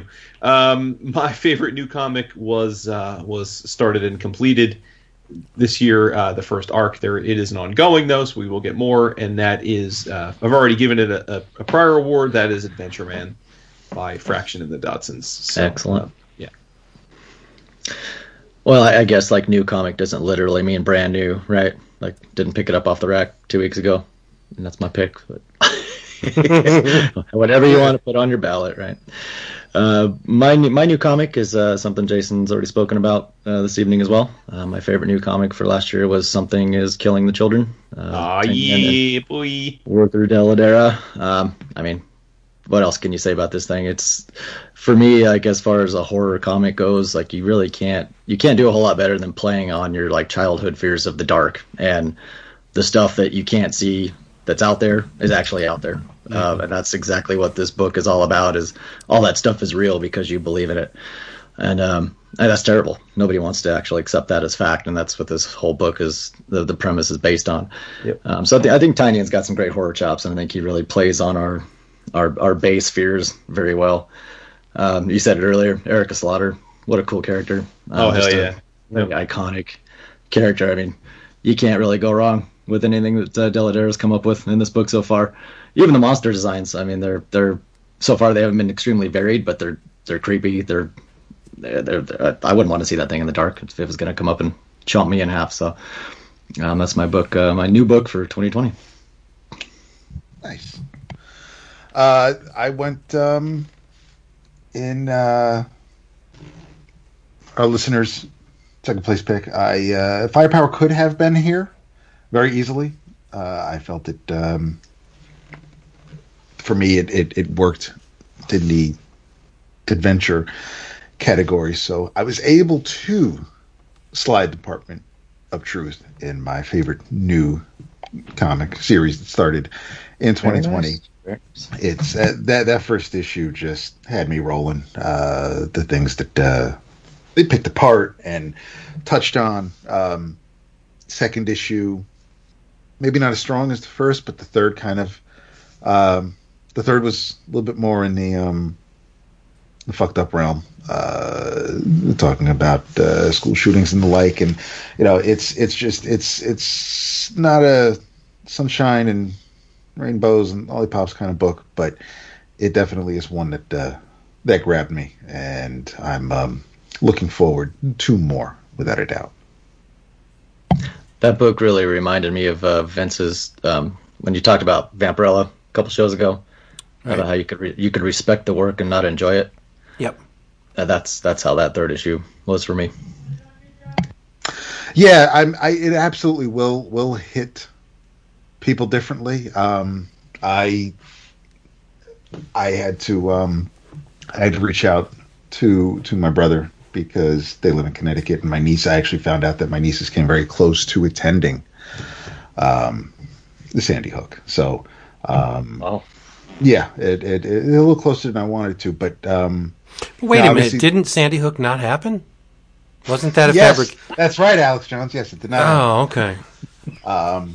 But it's like I said, it may take some of the issues may shock you because of where James and Martin are going, and Martin's artwork isn't exactly, I think, meant to lull you into some comfortable place. So, all in all, I think it's a pretty solid package. The next category, with 42 different nominees, is your favorite superhero comic. And in third place, 7% of the listeners went with Thor, Donny Cates and Nick Klein. Listeners' second pick was Wonder Woman Dead Earth, for those who had something else for their limited series. That was 8%, and 15% in first place is X-Men by Hickman and Company. I went with. I gotta scroll back up because these aren't in order. It's probably no surprise, and I'm glad that I don't have to consider it a limited series. Because it is continuing with number 29 in March. Night of Superman. Of the Bendis books, Superman probably visually it's been the most consistent because the art's pretty much been the same except for the couple of issues Kevin Maguire has penciled. But from the past year, after Clark reveals his alter ego to the world, and the other events that happened in his life, and with Connor showing up, and just craziness with Leviathan and everything else, Bendis did not go easy on the character. It's just been, it's still, I mean, and as I'm reading the Burns reboot, kind of currently with it, a lot of it just kind of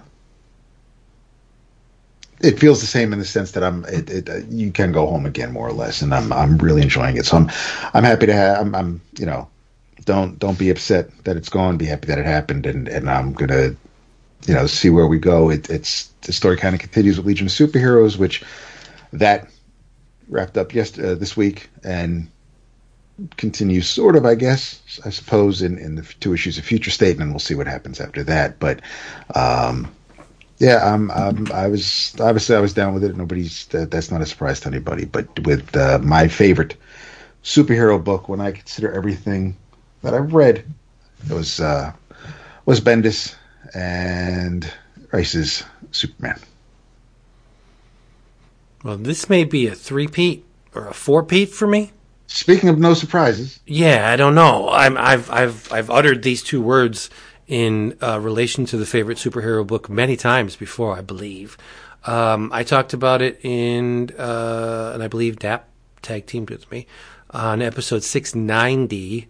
We talk about it all the time in passing, and it's usually in little bursts, so I don't put it in the show notes. But I love the hell out of Erik Larson's Savage Dragon. Yes, we do. Yeah, it is my favorite superhero book, hands down. That's your comfort food. It is. Yeah, there's no denying that. Again, I think I'll look it up, but I think you've given that like 6 or 7 times. It's a testament to Larson's consistency. Yep. Right. Yeah, I'm with the audience here. No surprise, I'm in my happiest in the superhero universe when Avengers and X-Men are great. So I'm halfway there this year. Which, to be fair, is how I usually am. Sometimes, I mean, it's been a minute since they were both must reads, but no, I mean, listen, I think Hickman's done a phenomenal job. Of the big two that I'm reading consistently, I'm reading less Marvel. I read less Marvel in 2020 than I probably ever have, and the majority of the Marvel that I was reading and enjoying consistently were mutant books. There certainly are a lot of them, and I get the criticism there, and I think it's fair that they've expanded the universe as much as they have so quickly. But that said, I think a lot of it is really high quality stuff, and X-Men is very much the flagship book. It's the most important. It is the center point of it. I can't imagine reading other Marvel mutant books right now without reading X-Men. It feels like the one you have to be reading, and I think it's been great from the first issue throughout. So, yep, Hickman's X-Men. It's beautiful. Yeah, you're right. X-Men is great. X-Men is best. Almost the entire X line is the best it's been in a very long time. Oh yeah, for sure. Probably could have been my pick. I think like X-Men proper for me is just like tonally. There's something tonally about X-Men proper right now that I'm still trying to wrap my head around because it's so different than the Hoxpox stuff that it was spawned from. So I had a really hard time making that my favorite superhero book, even though I probably should have. But I'm gonna give all credit to my superhero pick to the fans' favorite Vince for getting me to read Death Metal. I picked up Dark Knight's Metal hardcovers, based on your evangelizing the book on the show, and carried that over into the new series. And I mean, you hit it on the head. I mean, there's just nothing more ridiculous or more fun or more entertaining than everything that's gone on in Death Metal, the main series and all the tie-ins and everything. It's honestly the only event comic that I've literally bought every single tie-in book for in a really long time, and every single one of them's been on some level enjoyable, except for that Speed Force issue. That one was kind of terrible. I didn't like that one at all. Yeah, my dude. It's just stupid comics, just stupid good comics. Yeah, stupid good, and I think that's kind of where like Snyder's magic is kicking in. It's like he doesn't have a problem being silly. I mean, with like the one-liners or like some of the motivations for these characters, and he's just slapping it out on the page. And sometimes you feel like he's doing it, Stephen King style, where he's just letting the story write itself. And if it ends up in the place that he's expecting it to go, well, then thumbs up. But I think I wrapped it up and I loved it. I had a great time with it. As far as superhero books go, I don't really think it gets any better if you're just wanting to crack a book for 20 minutes and have a great time with it. Yep. Single-handedly fueling the McFarlane Empire with all the action figures coming out. Oh my gosh, yeah, absolutely. Yeah. So many great figures coming out of that. Well, that's going to scooch us right along into favorite ongoing series. The number of different nominations we had for this one was 47 different titles nominated. Listeners' third place vote, we had John Constantine Hellblazer at 5%. Listeners' second place vote, X-Men, 10%. And the listeners' first place vote at 12% is the Immortal Hulk, which is also my pick for 2020. I mean, there's not a better book that's been running since issue number 1 than the Immortal Hulk out there right now. I mean, TMNT is probably a distant second as far as consistency and and quality of an ongoing title out there on the market right now. But I mean, book in, book out, you can pick up an issue of Immortal Hulk, and this thing is gonna just knock you on your ass pretty much every single time. Ewing's taking concepts. Every single issue, he's taking some concept with this book and just stretching it out into this massive superhero battle that ends up, playing itself out on the pages. Bennett, I mean, another dude that can just literally draw the most disgusting body horror that you've ever seen, and you just gawk at it. You just can't take your eyes off of it. And I think last year, some of my favorite issues were the Kyle Hotz fill-ins. I don't know about you guys, but I really enjoyed seeing Hotz on some of those books, and I think it's a perfect fit. Yep. Yeah. Perfect fit. So yeah, as far as ongoings, it doesn't get any better. Mortal Hulk. That is a good one, and you mentioning TMNT, which is also something that I was considering for my adventure book for a moment. But as I mentioned, since it is continuing, it's not getting rebooted after Future State. I already mentioned Superman, so that is my continues to be my favorite ongoing series. Sweet.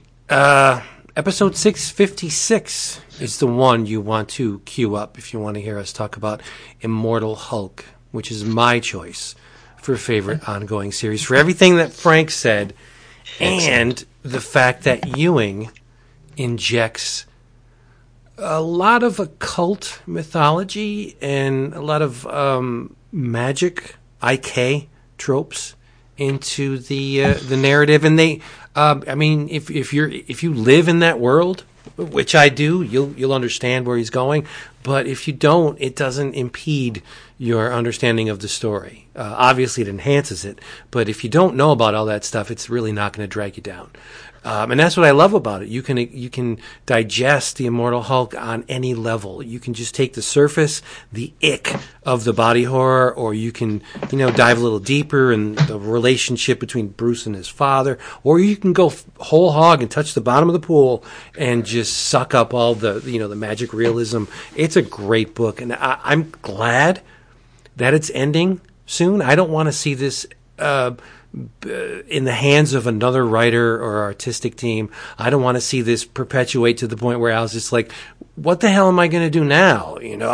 Make it nice, a nice lightning strike, 50 issues, almost as much as Sandman.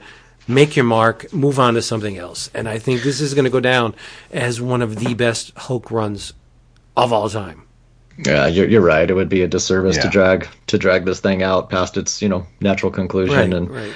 And I've got a notebook full of stuff that he brings up in these books that I just need to sit down and finish researching. So, too fun. It is thesis worthy. You can write a thesis on all of the just the occult and esoteric and magical things that he's included. The tarot alone. Absolutely. It's amazing. Yeah, I mean, I can't argue with you guys on Immortal Hulk in the sense that it was probably my second choice. I think it was my choice last year. I agree. It's the level of consistency we've gotten from these guys has been incredible, and I'll be sad. I mean, you're right, Vincent, that I like that they're going to go out on top, but I am sad that it's going to end. But if the alternative was like them handing it off to another writer and artist, then I'm with you. Like I definitely like this is, and I don't think there's any question it'll go down as one of the best. Yeah, not just Hulk runs, but. I mean, it's easily been one of the best books that Marvel's done in the last decade. Full stop. Yeah, I think. Sure. By the time it's over, our first reaction to it for that first issue, we were all kind of like, "Nah, I'm not sure." And, we fortunately we revisited it and realized that there was something special going on. So, by the time it's over, you're going to get 5 of the premiere format hardcovers. Yeah. I think that's enough. That's nice. It's a nice. Chunk of real estate on your bookshelves. You can revisit it anytime you want. Say what you got to say. Smack her in the ass and get the hell out. We don't have the time tonight, but it's interesting when we talk about like seminal runs of different characters, and some it's hard, right? Like some there aren't really that many, or people aren't disagree. But then like the Hulk's had a couple, man. Like that. You obviously the Peter David run in total. You got the Planet World War Hulk stuff, which certainly when it was coming out, Vince, you were like the world's biggest advocate for, and I think justifiably so. And now this, I mean, so it's funny. Like the Hulk has had seminal runs that you could point someone to and say, "Oh, you got to read this." But anyway, moving on to we're on the home stretch here. We've got the final 6 categories, and For up next, we have favorite artist with 61 different choices. Not surprising. It's always very much a subjective thing, and generally artists can only draw a book or two a year. Writers can write 5 or 6 books, so it's not surprising. It's a diverse list every year. Coming in with 5% of the vote in third place was Pepe Larraz. Always a favorite of mine. In second place with 6% of the vote, again, a strong showing all evening long. We keep talking about the gentleman, Mr. Daniel Warren Johnson. And probably not surprising this year in first place with 10% of the vote is Mr. Sean Phillips. Sean was my choice for penciler inker. I generally try and divide up, like I give favorite artist and favorite pencil inker different people, just because I want to spread the love on the art side. Certainly Phillips is more than deserving of this, but I chose Terry Dodson this year. Always been a huge Terry Dodson fan. Don't think I've ever seriously considered him for the spot before, though. Just because, like, a lot of times I like his work more than I like the book he's drawing in, if that makes sense. Yep. But this year was just one of those years where the stars aligned for me. As I've talked about Adventure Man a couple times already tonight. One of my favorite, certainly one of my top 3 or 4 books of the year in any category. And I think what the Dodsons did, it's not atypical of what the Dodsons do. Like it's a very consistent look, and it's very specific to a type of book. But I don't know that there's many people on the planet that draw more beautiful women than he does. And I just loved what happened in that book. I know it wasn't Vince's vibe, and that's cool, but I really loved it. And it's certainly among all of the things I've read of Terry's, other than perhaps Muse, it's probably my favorite work. So this is the year I'm finally getting a chance to give some love to Terry. Excellent pick. Yeah, I mean you cannot go wrong with Terry Dodson. I've got to agree with every single thing you said there, and this is definitely a category where there's not a bad choice, not a bad choice all around, and that's probably why I had such a hard time picking one this year. I mean, out of 61 different nominations, that's where I struggled with it too. I kicked a bunch of different guys around for this one. In the end, it came down to a gentleman that his output wasn't great last year. I mean, in the amount of books that he published, but his page count was pretty respectable. But each page made me sit there and just gawk at it for minutes and minutes, and that was Pepe Larraz for me last year on all of the Ten of Swords books that he put out. Larraz's like design sense and his composition and the way he, again, like Daniel, can lay out a panel that feels like a snapshot in time rather than just a drawing on a page is just phenomenal to me.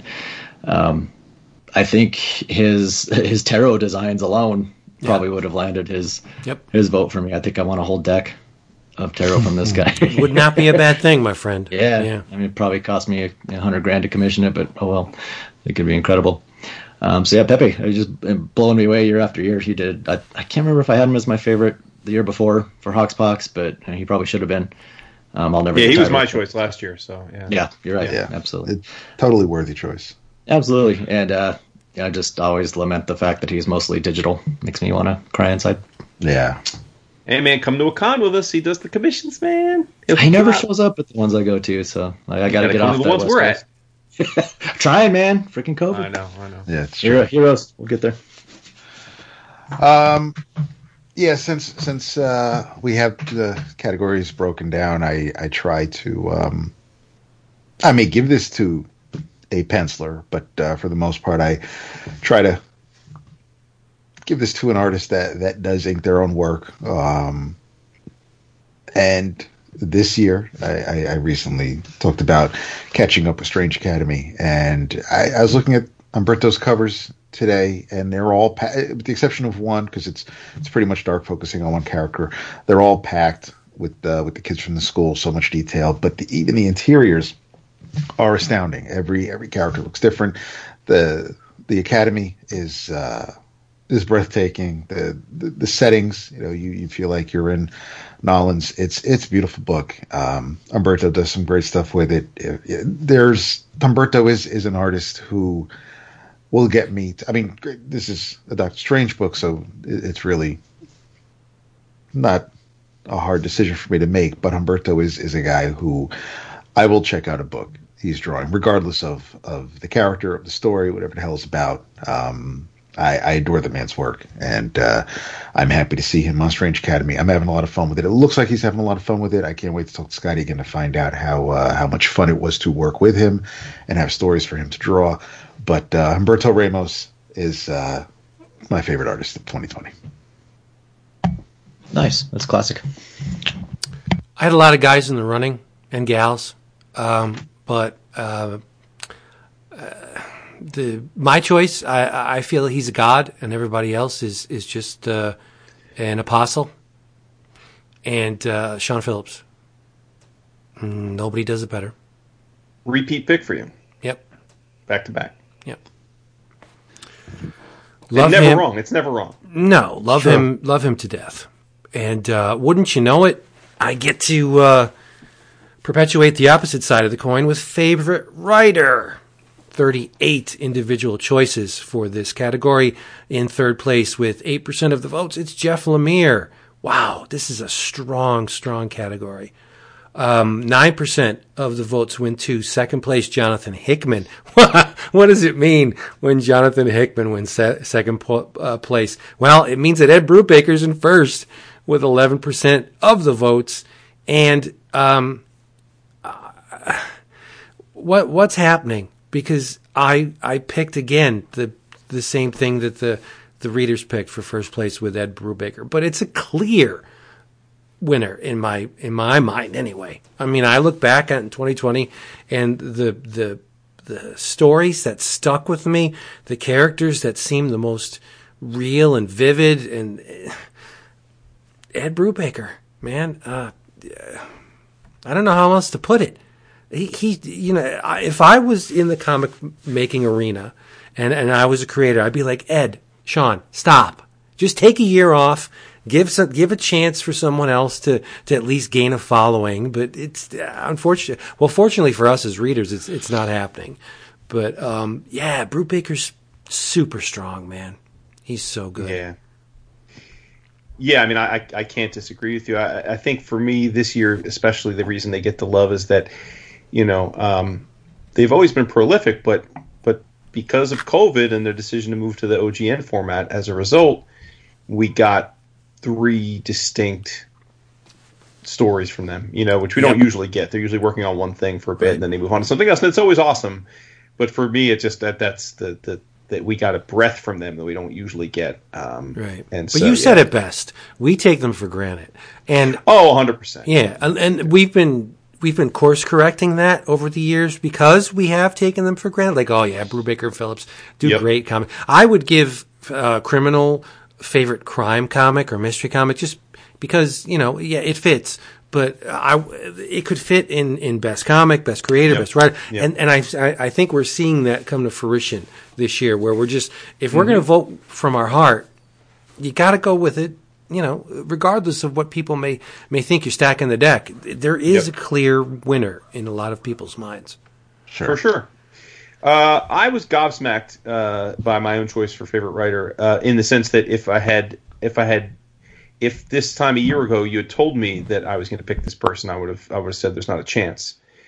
And that's because my choice was Matt Fraction. And Frank touched on it a bit early in the episode, where he said that he kind of lost his way with Fraction for a long while, and then this year got back with him a bit. And I'm right there with him, man. Like when we started this podcast back 12 and a half, 13 years ago, Fraction was one of the it guys for me. He could do no wrong, and especially when he was doing his creator-owned stuff, you know, Casanova and the like.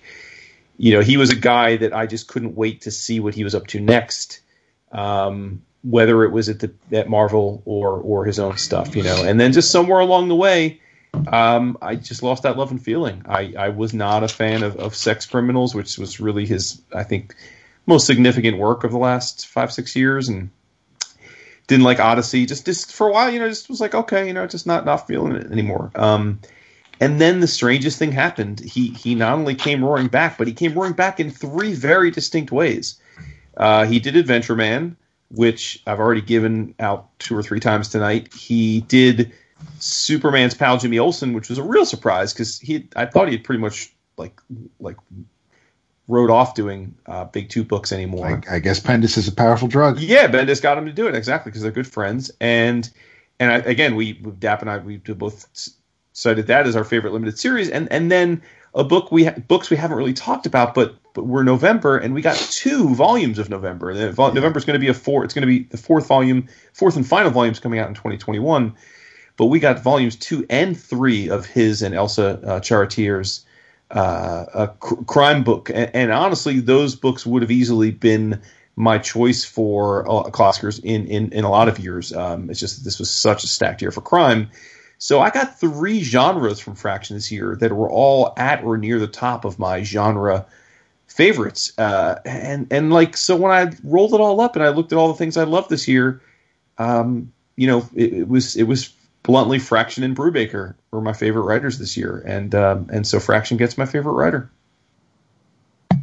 Nice. You nailed it. It's a redemption for Fraction with Adventure Man. I totally agree. I think Odyssey was where he lost me for good for a long while. Yeah, same. But yeah, it's great to have him back on board. Well, for my pick, if you're playing at home, this guy's already shown up 4 times for me in my picks. Truth. Yeah, my best writer is going to be James Tynion IV. He's put out a lot of stuff, and I can't say every single thing that he's written over the past year has resonated with me. Just like any artist, it's hit or miss at times, but the majority of the things that I've read from Tynion have been right in my wheelhouse. He's got me where he wants me. I'm buying pretty much everything the guy puts out. Now you look at the stuff that he's writing for DC and on his own, between Justice League Dark, which is still my favorite DC book, Over the Long Haul over there. I've been reading that since the first issue, and I love what he's done with that title. Again, Something Killing the Children, Wind, which is a great all-ages book that I can kind of sit down with my daughter and read. And Razor Blades, the stuff he's done in Death Metal, he's had a big hand in that. So not the series proper, but a lot of the tie-ins, Tynion's had work in those as well. So I can't say that I've had any other writer that's been as put out as much work as this guy has, and then I've just loved a great percentage of it as Tynion has. So he's my writer for 2020. And isn't it amazing that of all of the praise and the work that you've heaped upon him tonight, no mention of Batman, right? He also on top of all of that stuff that you've deservedly cited as him having this year. Oh, by the way, he's also been the lead writer of the top-selling superhero book in the world. Exactly, and that's the one book I haven't even touched yet. Yeah, I know, and that's incredible, right? I mean, it's really kind of stupid, actually. It's on the list. We'll get to it eventually. Yeah. For me, I kind of I have to echo Vince with Brubaker. He pretty much said it all, but even with and again, the limited in air quotes output we got from Ed. Yeah, we got 2 original stories in thick ass books, but they're also distinct enough. And even though they fit into a specific kind of category as far as genre goes, they're still different enough where each one. I mean, even.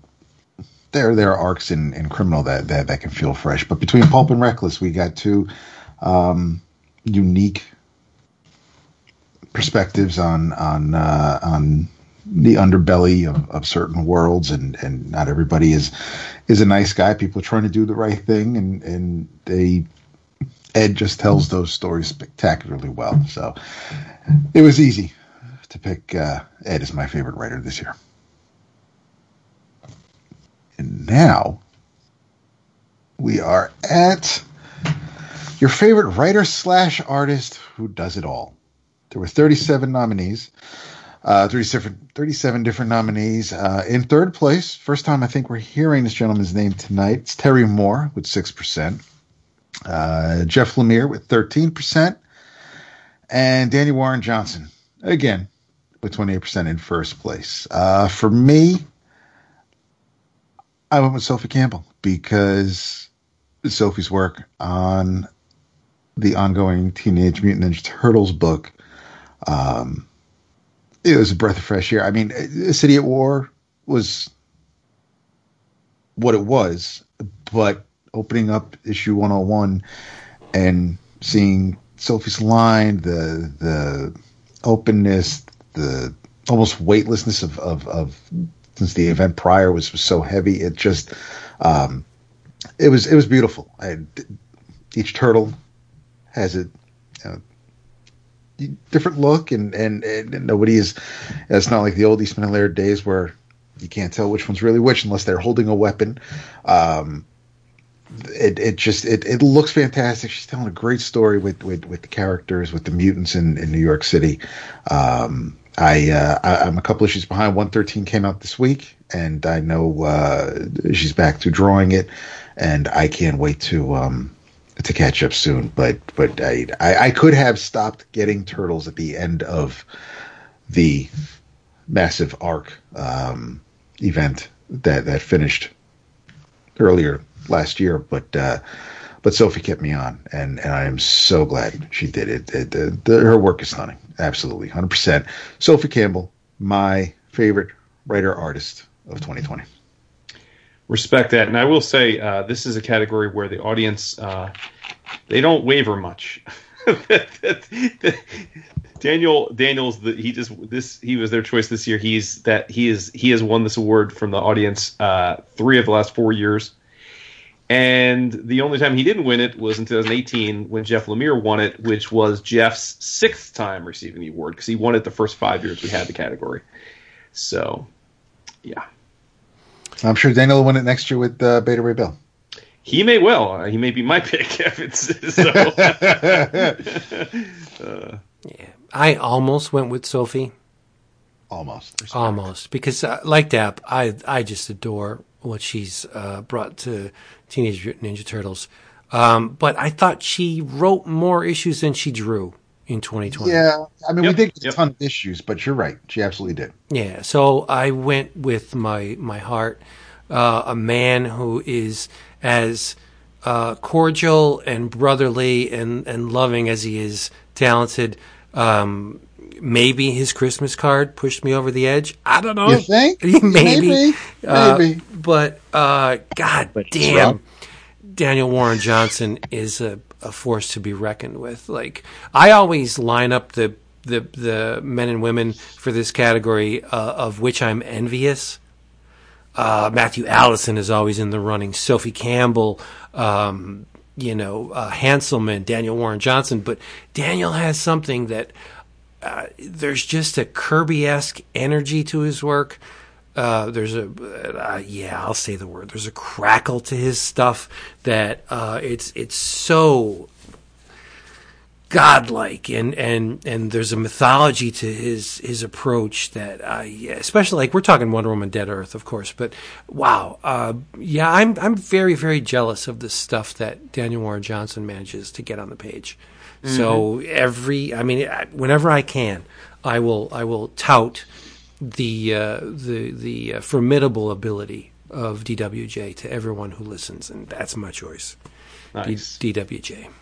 Amazingly, of the three of us, only DAP has ever given the award until now to Daniel Warren Johnson, which is surprising to me. Yeah, you and I have never done it. I mean, I think he's always been in our running, but we've never officially tagged him. So, nice to catch up. What's that? Nice catch up. Vince. Well, I haven't caught up because he's not my choice. Right? No, I'm saying I said Vince, but yeah. Yeah. My choice this year, I couldn't imagine not picking him. For me, as we said on Monday, one of the things that defined 2020 for me was the work of Victor Santos. Now, admittedly, a big chunk of that was stuff he did before 2020, all the Polar stuff. But he did put out his own graphic novel this year as well, which I discussed when it came out in the summer, Against Hope, through Dark Horse, which I thought was awesome. Basically, a book about a woman named Hope Walker who kills a bunch of Nazis. That can never be bad. But I fell in love with the dude's work this year. I mean, in every way, shape, or form. You know, I probably read more Victor Santos comics this year than anyone else because I pretty much read his entire catalog. I'm waiting with bated breath for the next thing, and Yeah, I just I can't imagine, for me, just in terms of my journey of 2020 and what was my favorite stuff, I can't imagine not giving him this award this year. So, Victor Santos. Yeah, what a great pick. What a nice guy too, right? Super nice guy. We have helped pay his mortgage this year, the EOC family, for sure. Yes, everybody's done their part. Uh-huh. Well, I usually give my pick in this category to another really nice guy. He's my sentimental favorite, Terry Moore. He's typically my go-to dude in this category. He's usually our first stop at a convention, and he's always been super nice. And he's actually my daughter's all-time favorite comic book creator, and his wife Robin just loves my daughter, so they sit there and chat while I just kind of stand there and look awkward at the comic book conventions. But I did not give it to Terry Moore this year, so I'm sorry, Terry. Don't take me off your Christmas card list. But this year I also gave it to Daniel Warren Johnson. There was none better, none higher than Daniel this year, and doing it all on any book. Like Vince said earlier, like seriously, she rips out Superman's spine and beats people with it. And I mean, the stuff he was coming up with in this book was just off the wall and out of this world. But none of it felt like death metal ridiculous. I don't know if that makes sense. It felt like it was just part of what was supposed to happen in this book. She's kind of the villain in this book. I don't want to spoil it for anybody who hasn't read it, but too fucking late now. Yep. She fucking kills Superman. I mean, what else is there to say that Daniel didn't come up with in this book? And, the fact that he can write a story of this magnitude and execute it on the page the way he did just speaks volumes. So, Daniel Warren Johnson. Nice. So that's going to swing us into our final three categories of this wonderful show. We've got favorite publisher up next.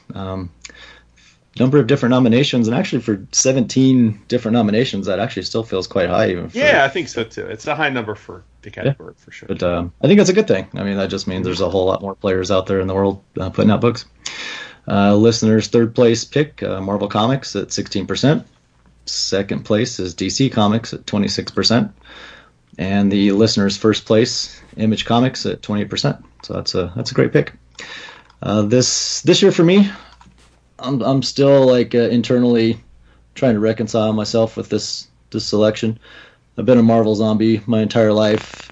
X-Men being as big as it is right now and being as high of quality as it is right now, I feel like a traitor. But my pick for this DC Comics of all things. Gobsmacked. Yeah, I'm gobsmacked as well. I just kind of want to go punch myself in the groin. No, you're just you're an intellectually you're very smart. So I'm growing as a human being finally. Right. So I guess chalk it up to 2020. We'll put it on there. But I mean, in a year of King in Black and Null and Venom and Carnage and all that kind of crap, I was buying stuff like The Last God, Death Metal, Far Sector, Dead Earth, Justice League Dark, every Hill House book ever made, and now I'm pre-ordering a whole bunch of Future State stuff, which just blows my mind. Who are you, Frank? Jesus. I don't know. I probably should drink another one of these sours and just drown myself in it. But at DC, they're killing it. The Black Label format, the prestige formats, the presentation of those books, even the books that didn't necessarily hit the mark, like the Harley book that Sejic put out. Not the best book for a Black Label release, but the presentation and the quality of those things are fantastic, and they're kicking the shit out of anything that Marvel's doing right now. So that's my favorite publisher for last year. When I look over the things that I've read this year, whether it's the collections, whether it's things like The Question, whether it's the end of the Wonder Comics with Young Justice or the Amethyst miniseries with the Superman books from Bendis, it's kind of a no-brainer for me this year. In 2020, DC was my publisher of the year, so nothing else really needs to be said about that. Nice. And I think it's amazing that everything you just mentioned, I wouldn't touch with a 10-foot pole. Yep. Right? And then we both made the same choice. DC was my publisher of the year. And yet I didn't read anything that Dap read. And I have my own choices. Black Label kicked on all cylinders. The Hill House book were phenomenal, right? Yeah. But come on, the guiding life, the driving force of my love for DC has been death metal. So we all make our choices, but we're coming at it from relatively different angles, and yet we still arrive at the same endpoint. DC kicked ass last year, and it would be a shame if someone would spread their ass cheeks wide and shit upon our streak, but I think it's going to happen. I think it's going to happen too. It's not the only time it's going to happen tonight again. Yeah, I know. My God, what is happening? Well, listen, okay. I don't know why we're going negative all of a sudden.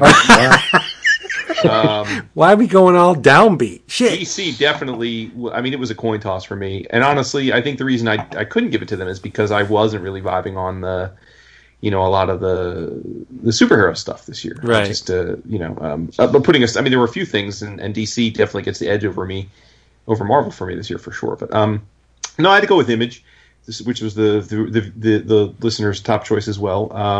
Most of the books I've talked about tonight are Image books. The Brubaker Phillips stuff is all Image. Adventure Man Image. And we haven't talked about it, but the Remender stuff and Ascender, Lemire, and it's just for me the most consistent publisher this year, and most years really is Image for me. But I will absolutely psychically concede that DC had an amazing year, for sure. So I'm not going to tell you guys you're wrong. There is a villain for this episode. Yeah, I'm just saying.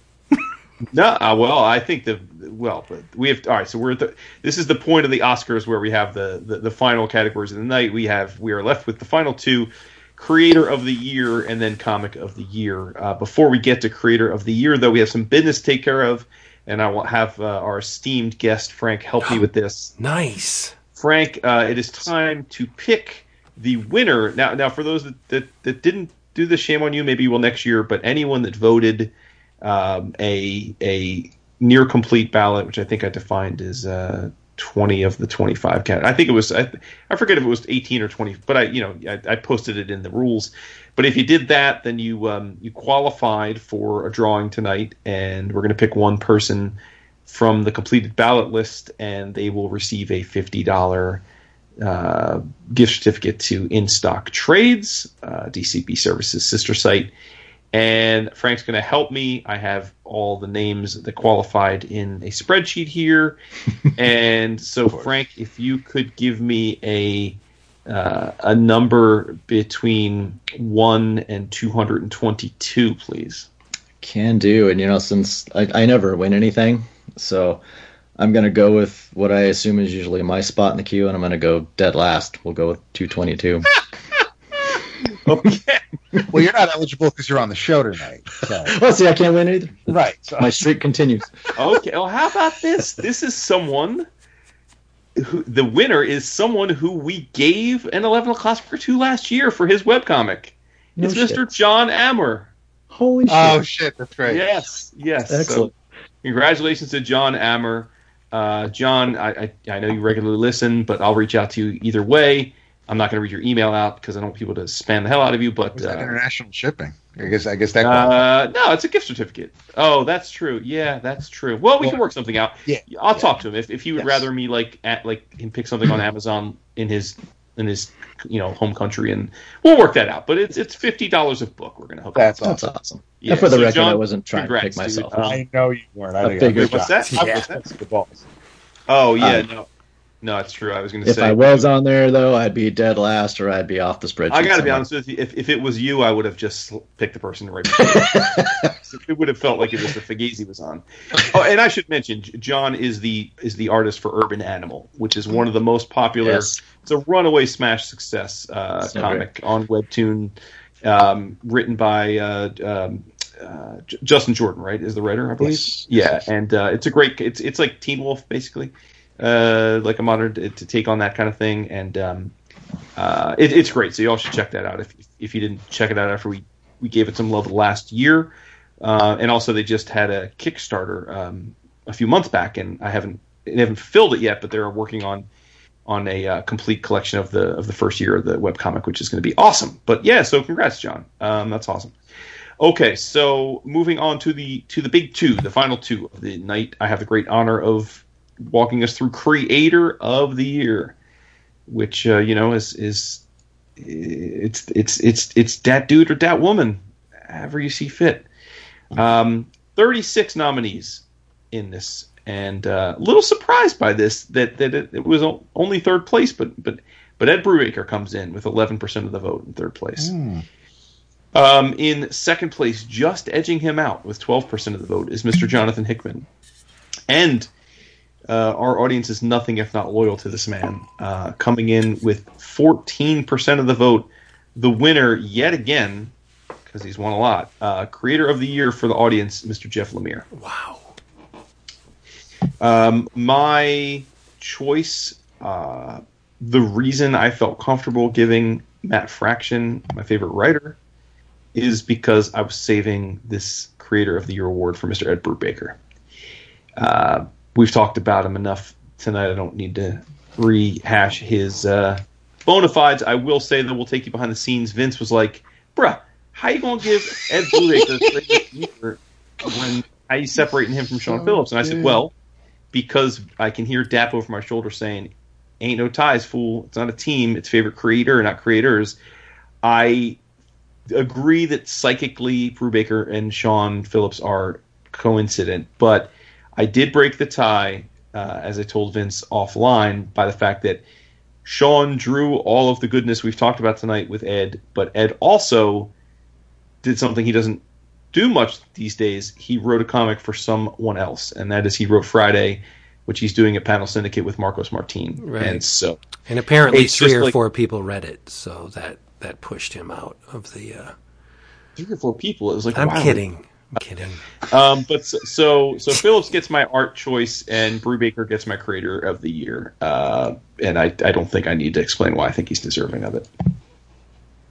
No, absolutely correct. Yeah. I think that's funny. You hear that little dap over your shoulder too when you're doing your votes. Like I have like that honorable mention thing that I want to do so bad, and there's this little. Oh no, seriously! I was going Creator of the Year. God damn it! That means I can't do Brubaker because I can't split up Brubaker Phillips, and I didn't know about this Friday thing. Whatever. So you hear Dap in your ear. You can't do that. That's not right. Yep. No honorable mentions for you. No soup for you. Yep. Who's your choice, Frank? Well, I'm gonna stay on brand here. This guy I feel like has been the definition of a creator over 2020. James Tynion IV. I mean, the dude did nothing but create books, create characters, create stories that I love to read. I couldn't give it to anybody else other than this guy. I've been reading Tynion a long time. I don't know if you guys have read these ones, but the Memetic, Cognetic, trilogy. Yeah. Shout out to Eric Donovan. Yeah, absolutely. I mean, great books. I really enjoyed those. Again, Justice League Dark sucked me in. With Tynion, though, and I think I posted it on the Slack, but if everybody would head out to his website and read his manifesto on what he has planned for the comics industry for 2021 and beyond, it's impressive, and I love the guy for the way that he just wants to elevate comics as an art form. He wants people in comic stores. He wants butts in seats. He wants people reading these things, buying these things, whether that's off of a website, through DCBS, through your local comic book store. He wants to make comics even bigger every single year, and he's going to do everything that he can to contribute to that movement. For a guy that really his only focus is just to employ people in this industry and to make the comics medium as big as it can get, obviously not only for himself but for everybody that he's associated with, and I could not go with that guy. So James Tynion IV. That's awesome. You love him. Makes perfect sense. Yeah, he does. I resign myself to the fact that I put Brubaker as my favorite writer, and I think and when it came down to who was going to fall where, I made Brian Michael Bendis my Creator of the Year because of things like not just the Superman and action books I talked about or Young Justice, and yes, there was Legion of Superheroes, but earlier in 2020, I was floored by the work he did with Nick Darrington in Batman Universe. Those double page spreads as they're going through battling the soldiers, and just it reminded me of the Brave and the Bold from back in the day. I absolutely loved Batman Universe. He also, he had the whole Leviathan event going on, which kind of didn't really get to pan out, I think, the way he had intended. There's the whole Manhunter and Checkmate thing, I think, that was supposed to be coming, and obviously things ended a bit abruptly than he planned. But still, the Bendis stuff was pretty much some of the first things I read when I opened up my box each month.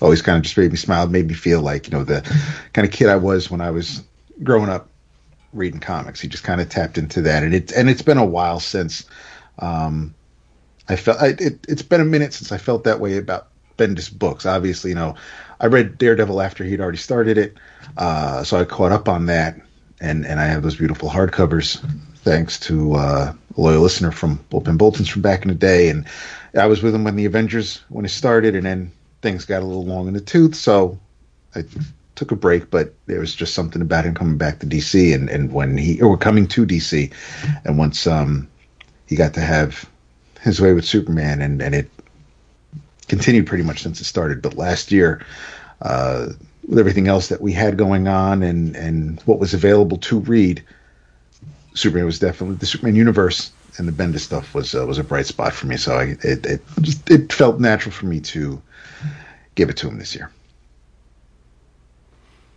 Sweet. Well, playing by DAP's rules, and not knowing about Friday, I would not split Brubaker and Phillips, so I did not go with Brubaker for my Creator of the Year, even though it is very apropos.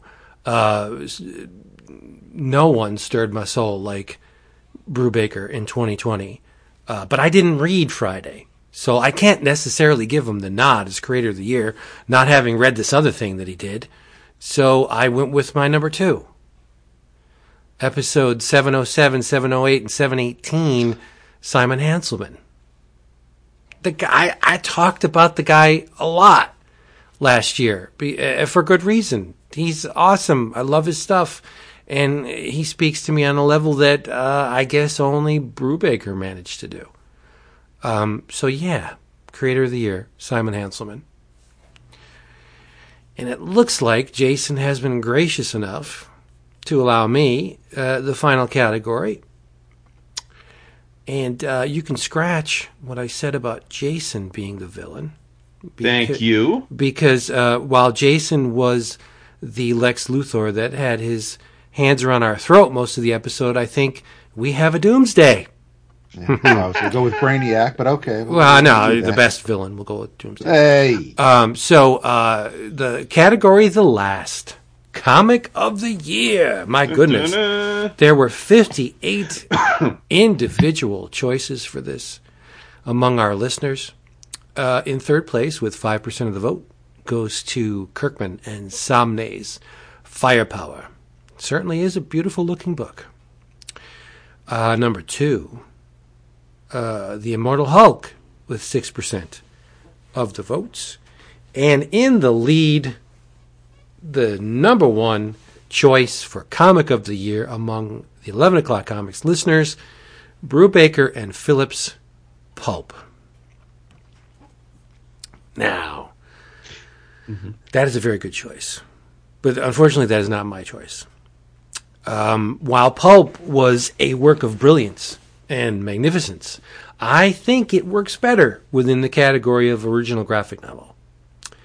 Now, when I'm going to give the nod to a comic of the year, it's gotta inspire me. It's gotta instill something within me, like my choice, but there's something left over for the potential of more in my choice. I could have gone with Pulp, but I didn't.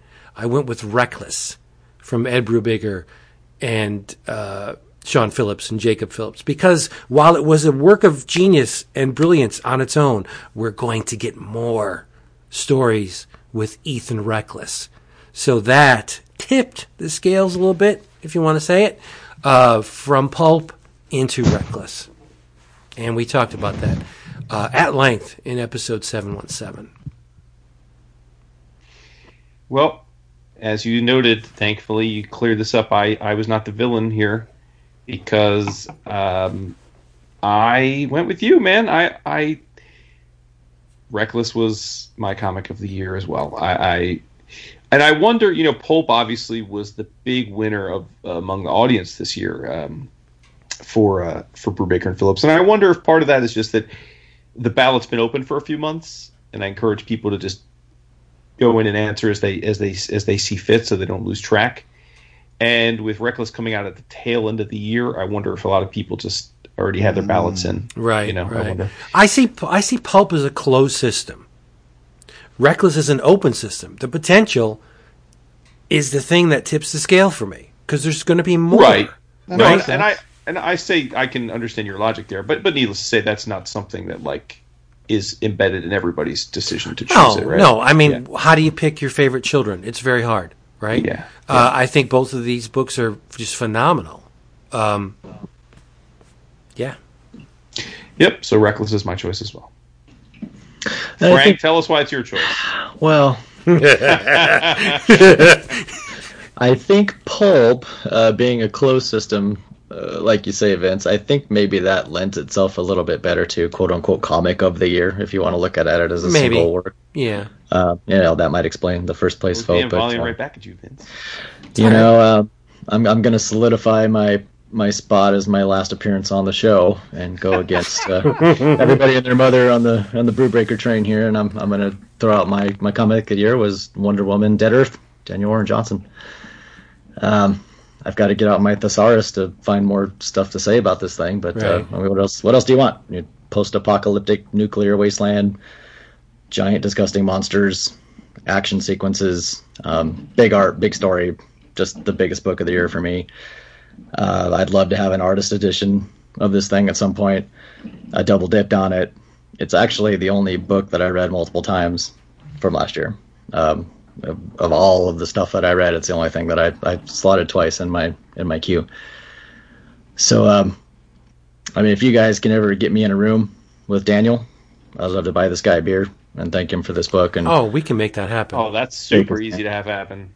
And then, Jason, if you can get me on the commission list, I'll go ahead and start working on selling this kidney. So I can get a piece from it. It's easier to get you alone in a room with a beer every day. I was going to say that's I'll take what I can get. How Felix do. Felix don't play favorites. Yeah, but Frank, when Daniel's sitting there talking to you, he's drawn. And if you just happen to drop something underneath his pen, he'll just keep drawing on it. So. Just slide a coaster underneath that pencil and see what happens. Sure. All right. So there you go. Daniel Warren Johnson. Take us home with that. Yeah, I'll end this on a high note with the way it should be. And that is because the comic of the year really and truly should only be Reckless by Brubaker and Phillips. And Phillips. There's no two. It's inconceivable as to how something else could be chosen. But it happens. Listen, people read what they read. People enjoy what they enjoy. Obviously, I was going to open this third sour right now. This is. It's the whole night has been evidence that people's favorites are what they are, but no, there are something in my mind it's all fun and games, but some things there just are as far as I'm concerned in my little world and whatever realm I have control over, there are some things that in my mind are absolute, and I think Reckless absolutely. I mean, I kind of wish it came out earlier in the year so it could continue to blow away things as they came out after it. Right. It did come out late enough where people it's still right on top of mind, so it's easy to recall it and think about how great it was. If it even if it came out in February, I'm sure it's one of those things where we joke around like, oh yeah, that this is what it's got to. This is the one to beat my Oscars, and nothing would have beaten it. I feel it was fantastic, and we're going to get more. I think that absolutely helps lean it in its favor. It's that it's not if it was done in one, okay, that's cool and all, and it would still be fantastic, but This is a world that this team is going to revisit and give us more of, and we'll see where, because it is going to happen in a couple more months, early enough in the year. We'll see if the second volume follows the first, and we'll see where it falls on next year's ballots. But yeah, this was Reckless was just fantastic. No two ways about it.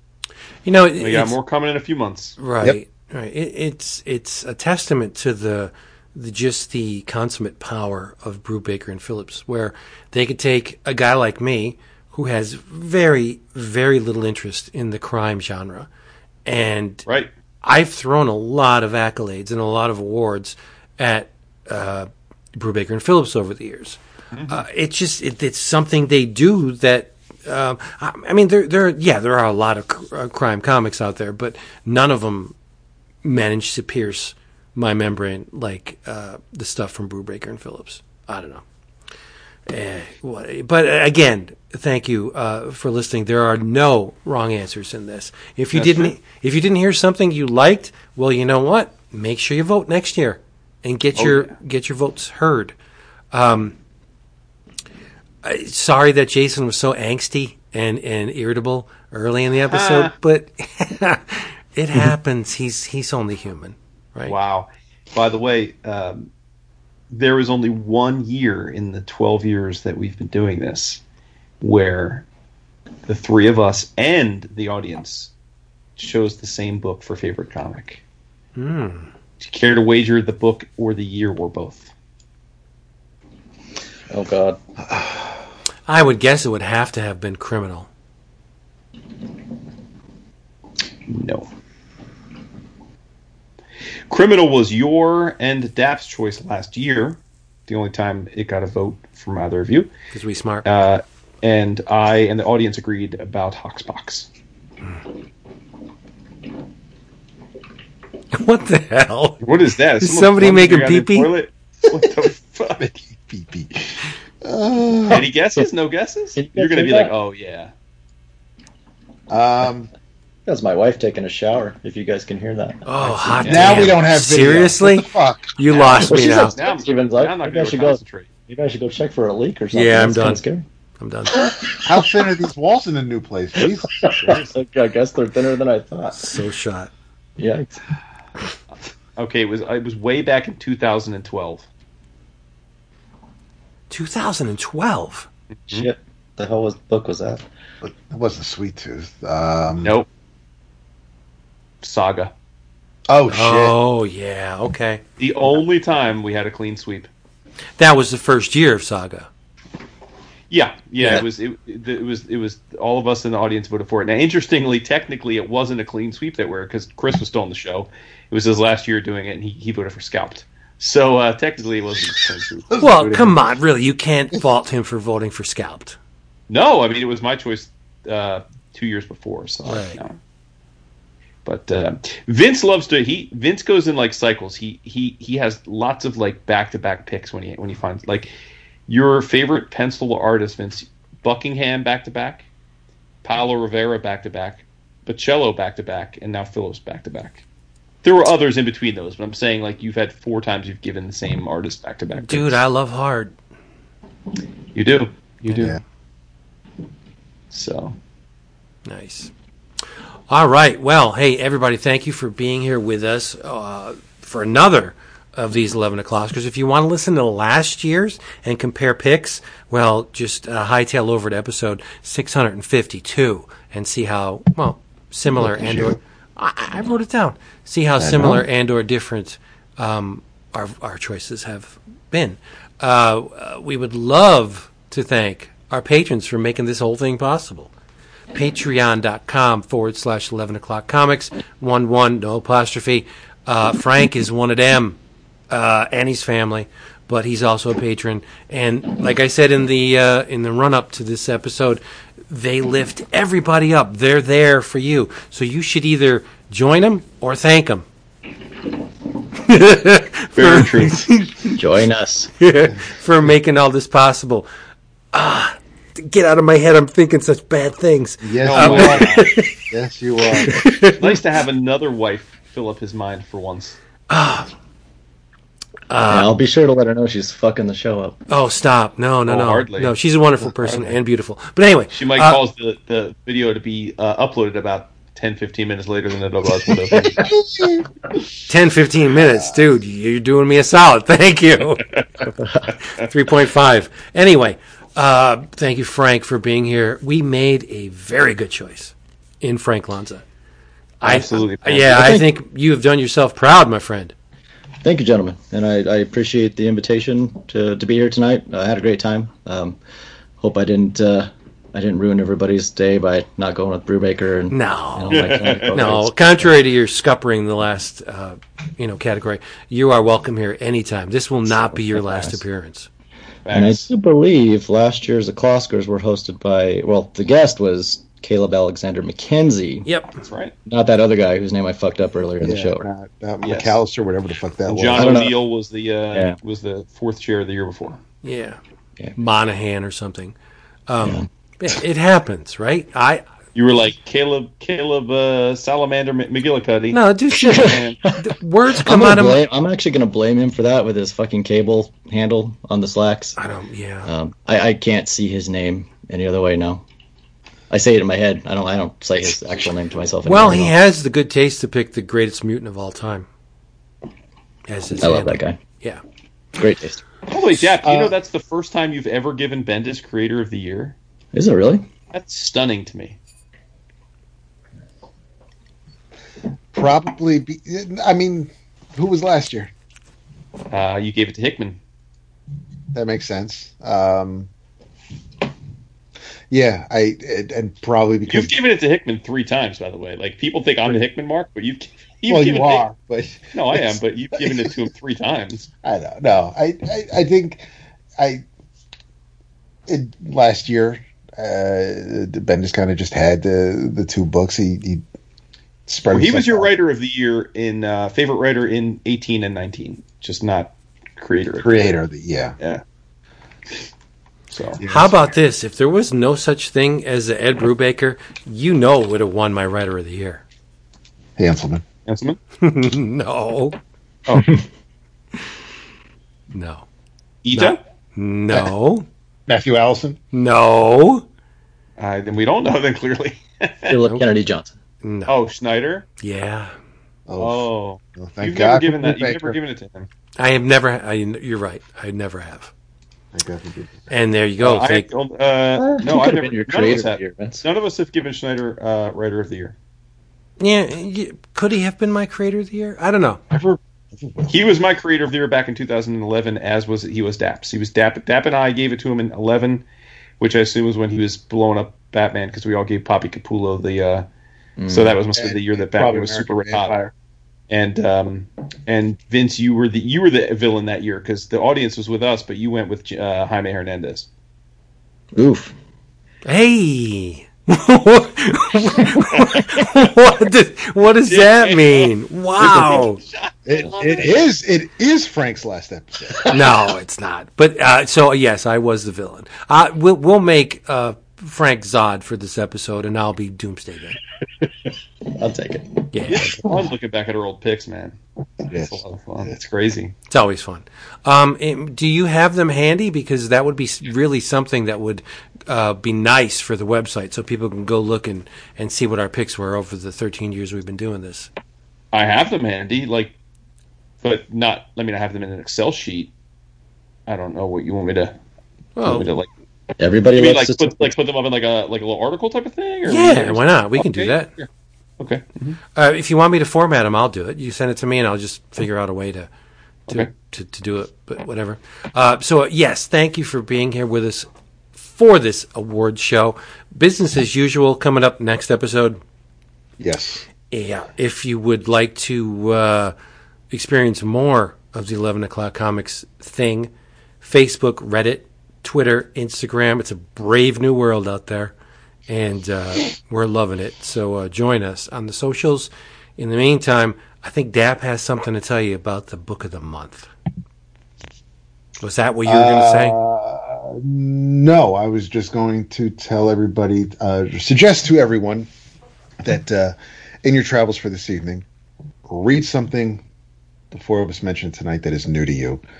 And the book of the month is, as we mentioned, Usagi Turtles. That'll happen next Thursday, I believe, because coming up we'll be recording it Monday. So on Tuesday, you will have a bonus episode. And if everything goes according to plan, which I do believe it is, you will hear a guest on the show. And it will be a guest you have never heard on this show before. So I'm excited about it. Yeah, me too. All Twitter. And here's a clue. Since we're talking about crime and mystery. Damn, you're giving out clues now? Here's a clue. This person has 3 names. Oh, God. I'm stumped. I can't even do 2 names correctly. Good Lord. And it's not Tanyan the Fourth, because the fourth is not part of a name. It's a number. Right. Yeah. You might as well just tell him it's Joseph Michael Lindsay. Yep. Yes. Yeah. It's coming in. Yeah. The next time you bump into him at the grocery store, Dap, just give him my number. Vince is closer to him. Oh, that's right. You're closer to him. Yeah. Be like, hey, how do you get the nipples so puffy? Well, there's your trick. Yeah. Airbrushing. Have you ever seen him?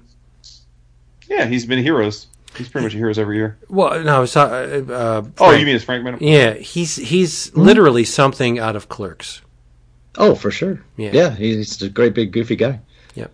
Baseball hat, long hair, trench coat. Yeah, he loves it. Yeah, super nice dude.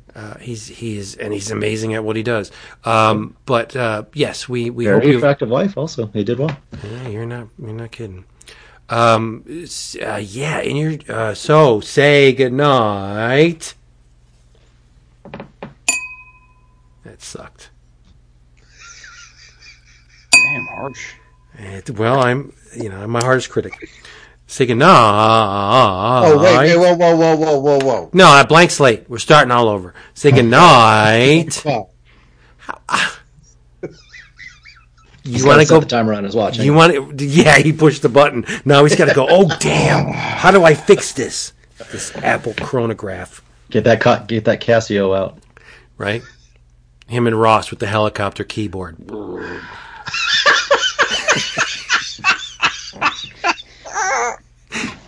David. Oh, I hit the pen too soon. Good night. Right. This may be an obscure reference, but Ross killed Tomita for me. Have you ever listened to Tomita's The Planets? No. Oh, it's a great recording, but it's very of its time. And there are things in there that are analogous to what Ross was doing with the friggin' Casio keyboard, with the helicopters and the... He killed The Planets for me by Tomita. Killed it. David, right. That's great. I can't even listen to it again. Love it. He had... I forget where it was he was playing. I think it was Australia or something. He had a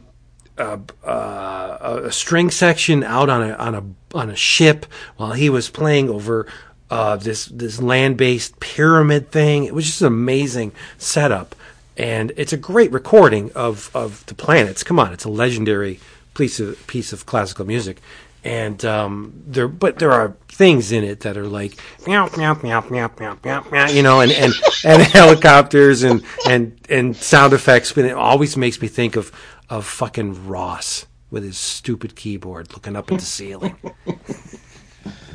I grew up playing one of those damn things. Me too, right? I thought it was the greatest thing ever. Fucking Ross.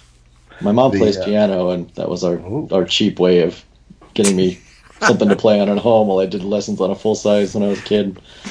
Ruined me for life. And he let her go, and she came back to him. Like, it does not make any sense. Well, I think I still my wife watched it. I still have to watch the Fresh Prince reunion show on HBO Max, but I do believe I will probably one night, maybe after I've had a few, I will watch the Friends reunion special when they air that. I don't have HBO Max, so I'm not watching it. Not yet. Yeah, I know. Yeah, no, probably not. I have zero interest in Kong versus Godzilla either. So no, but the Snyder cut, bro. Oh yeah,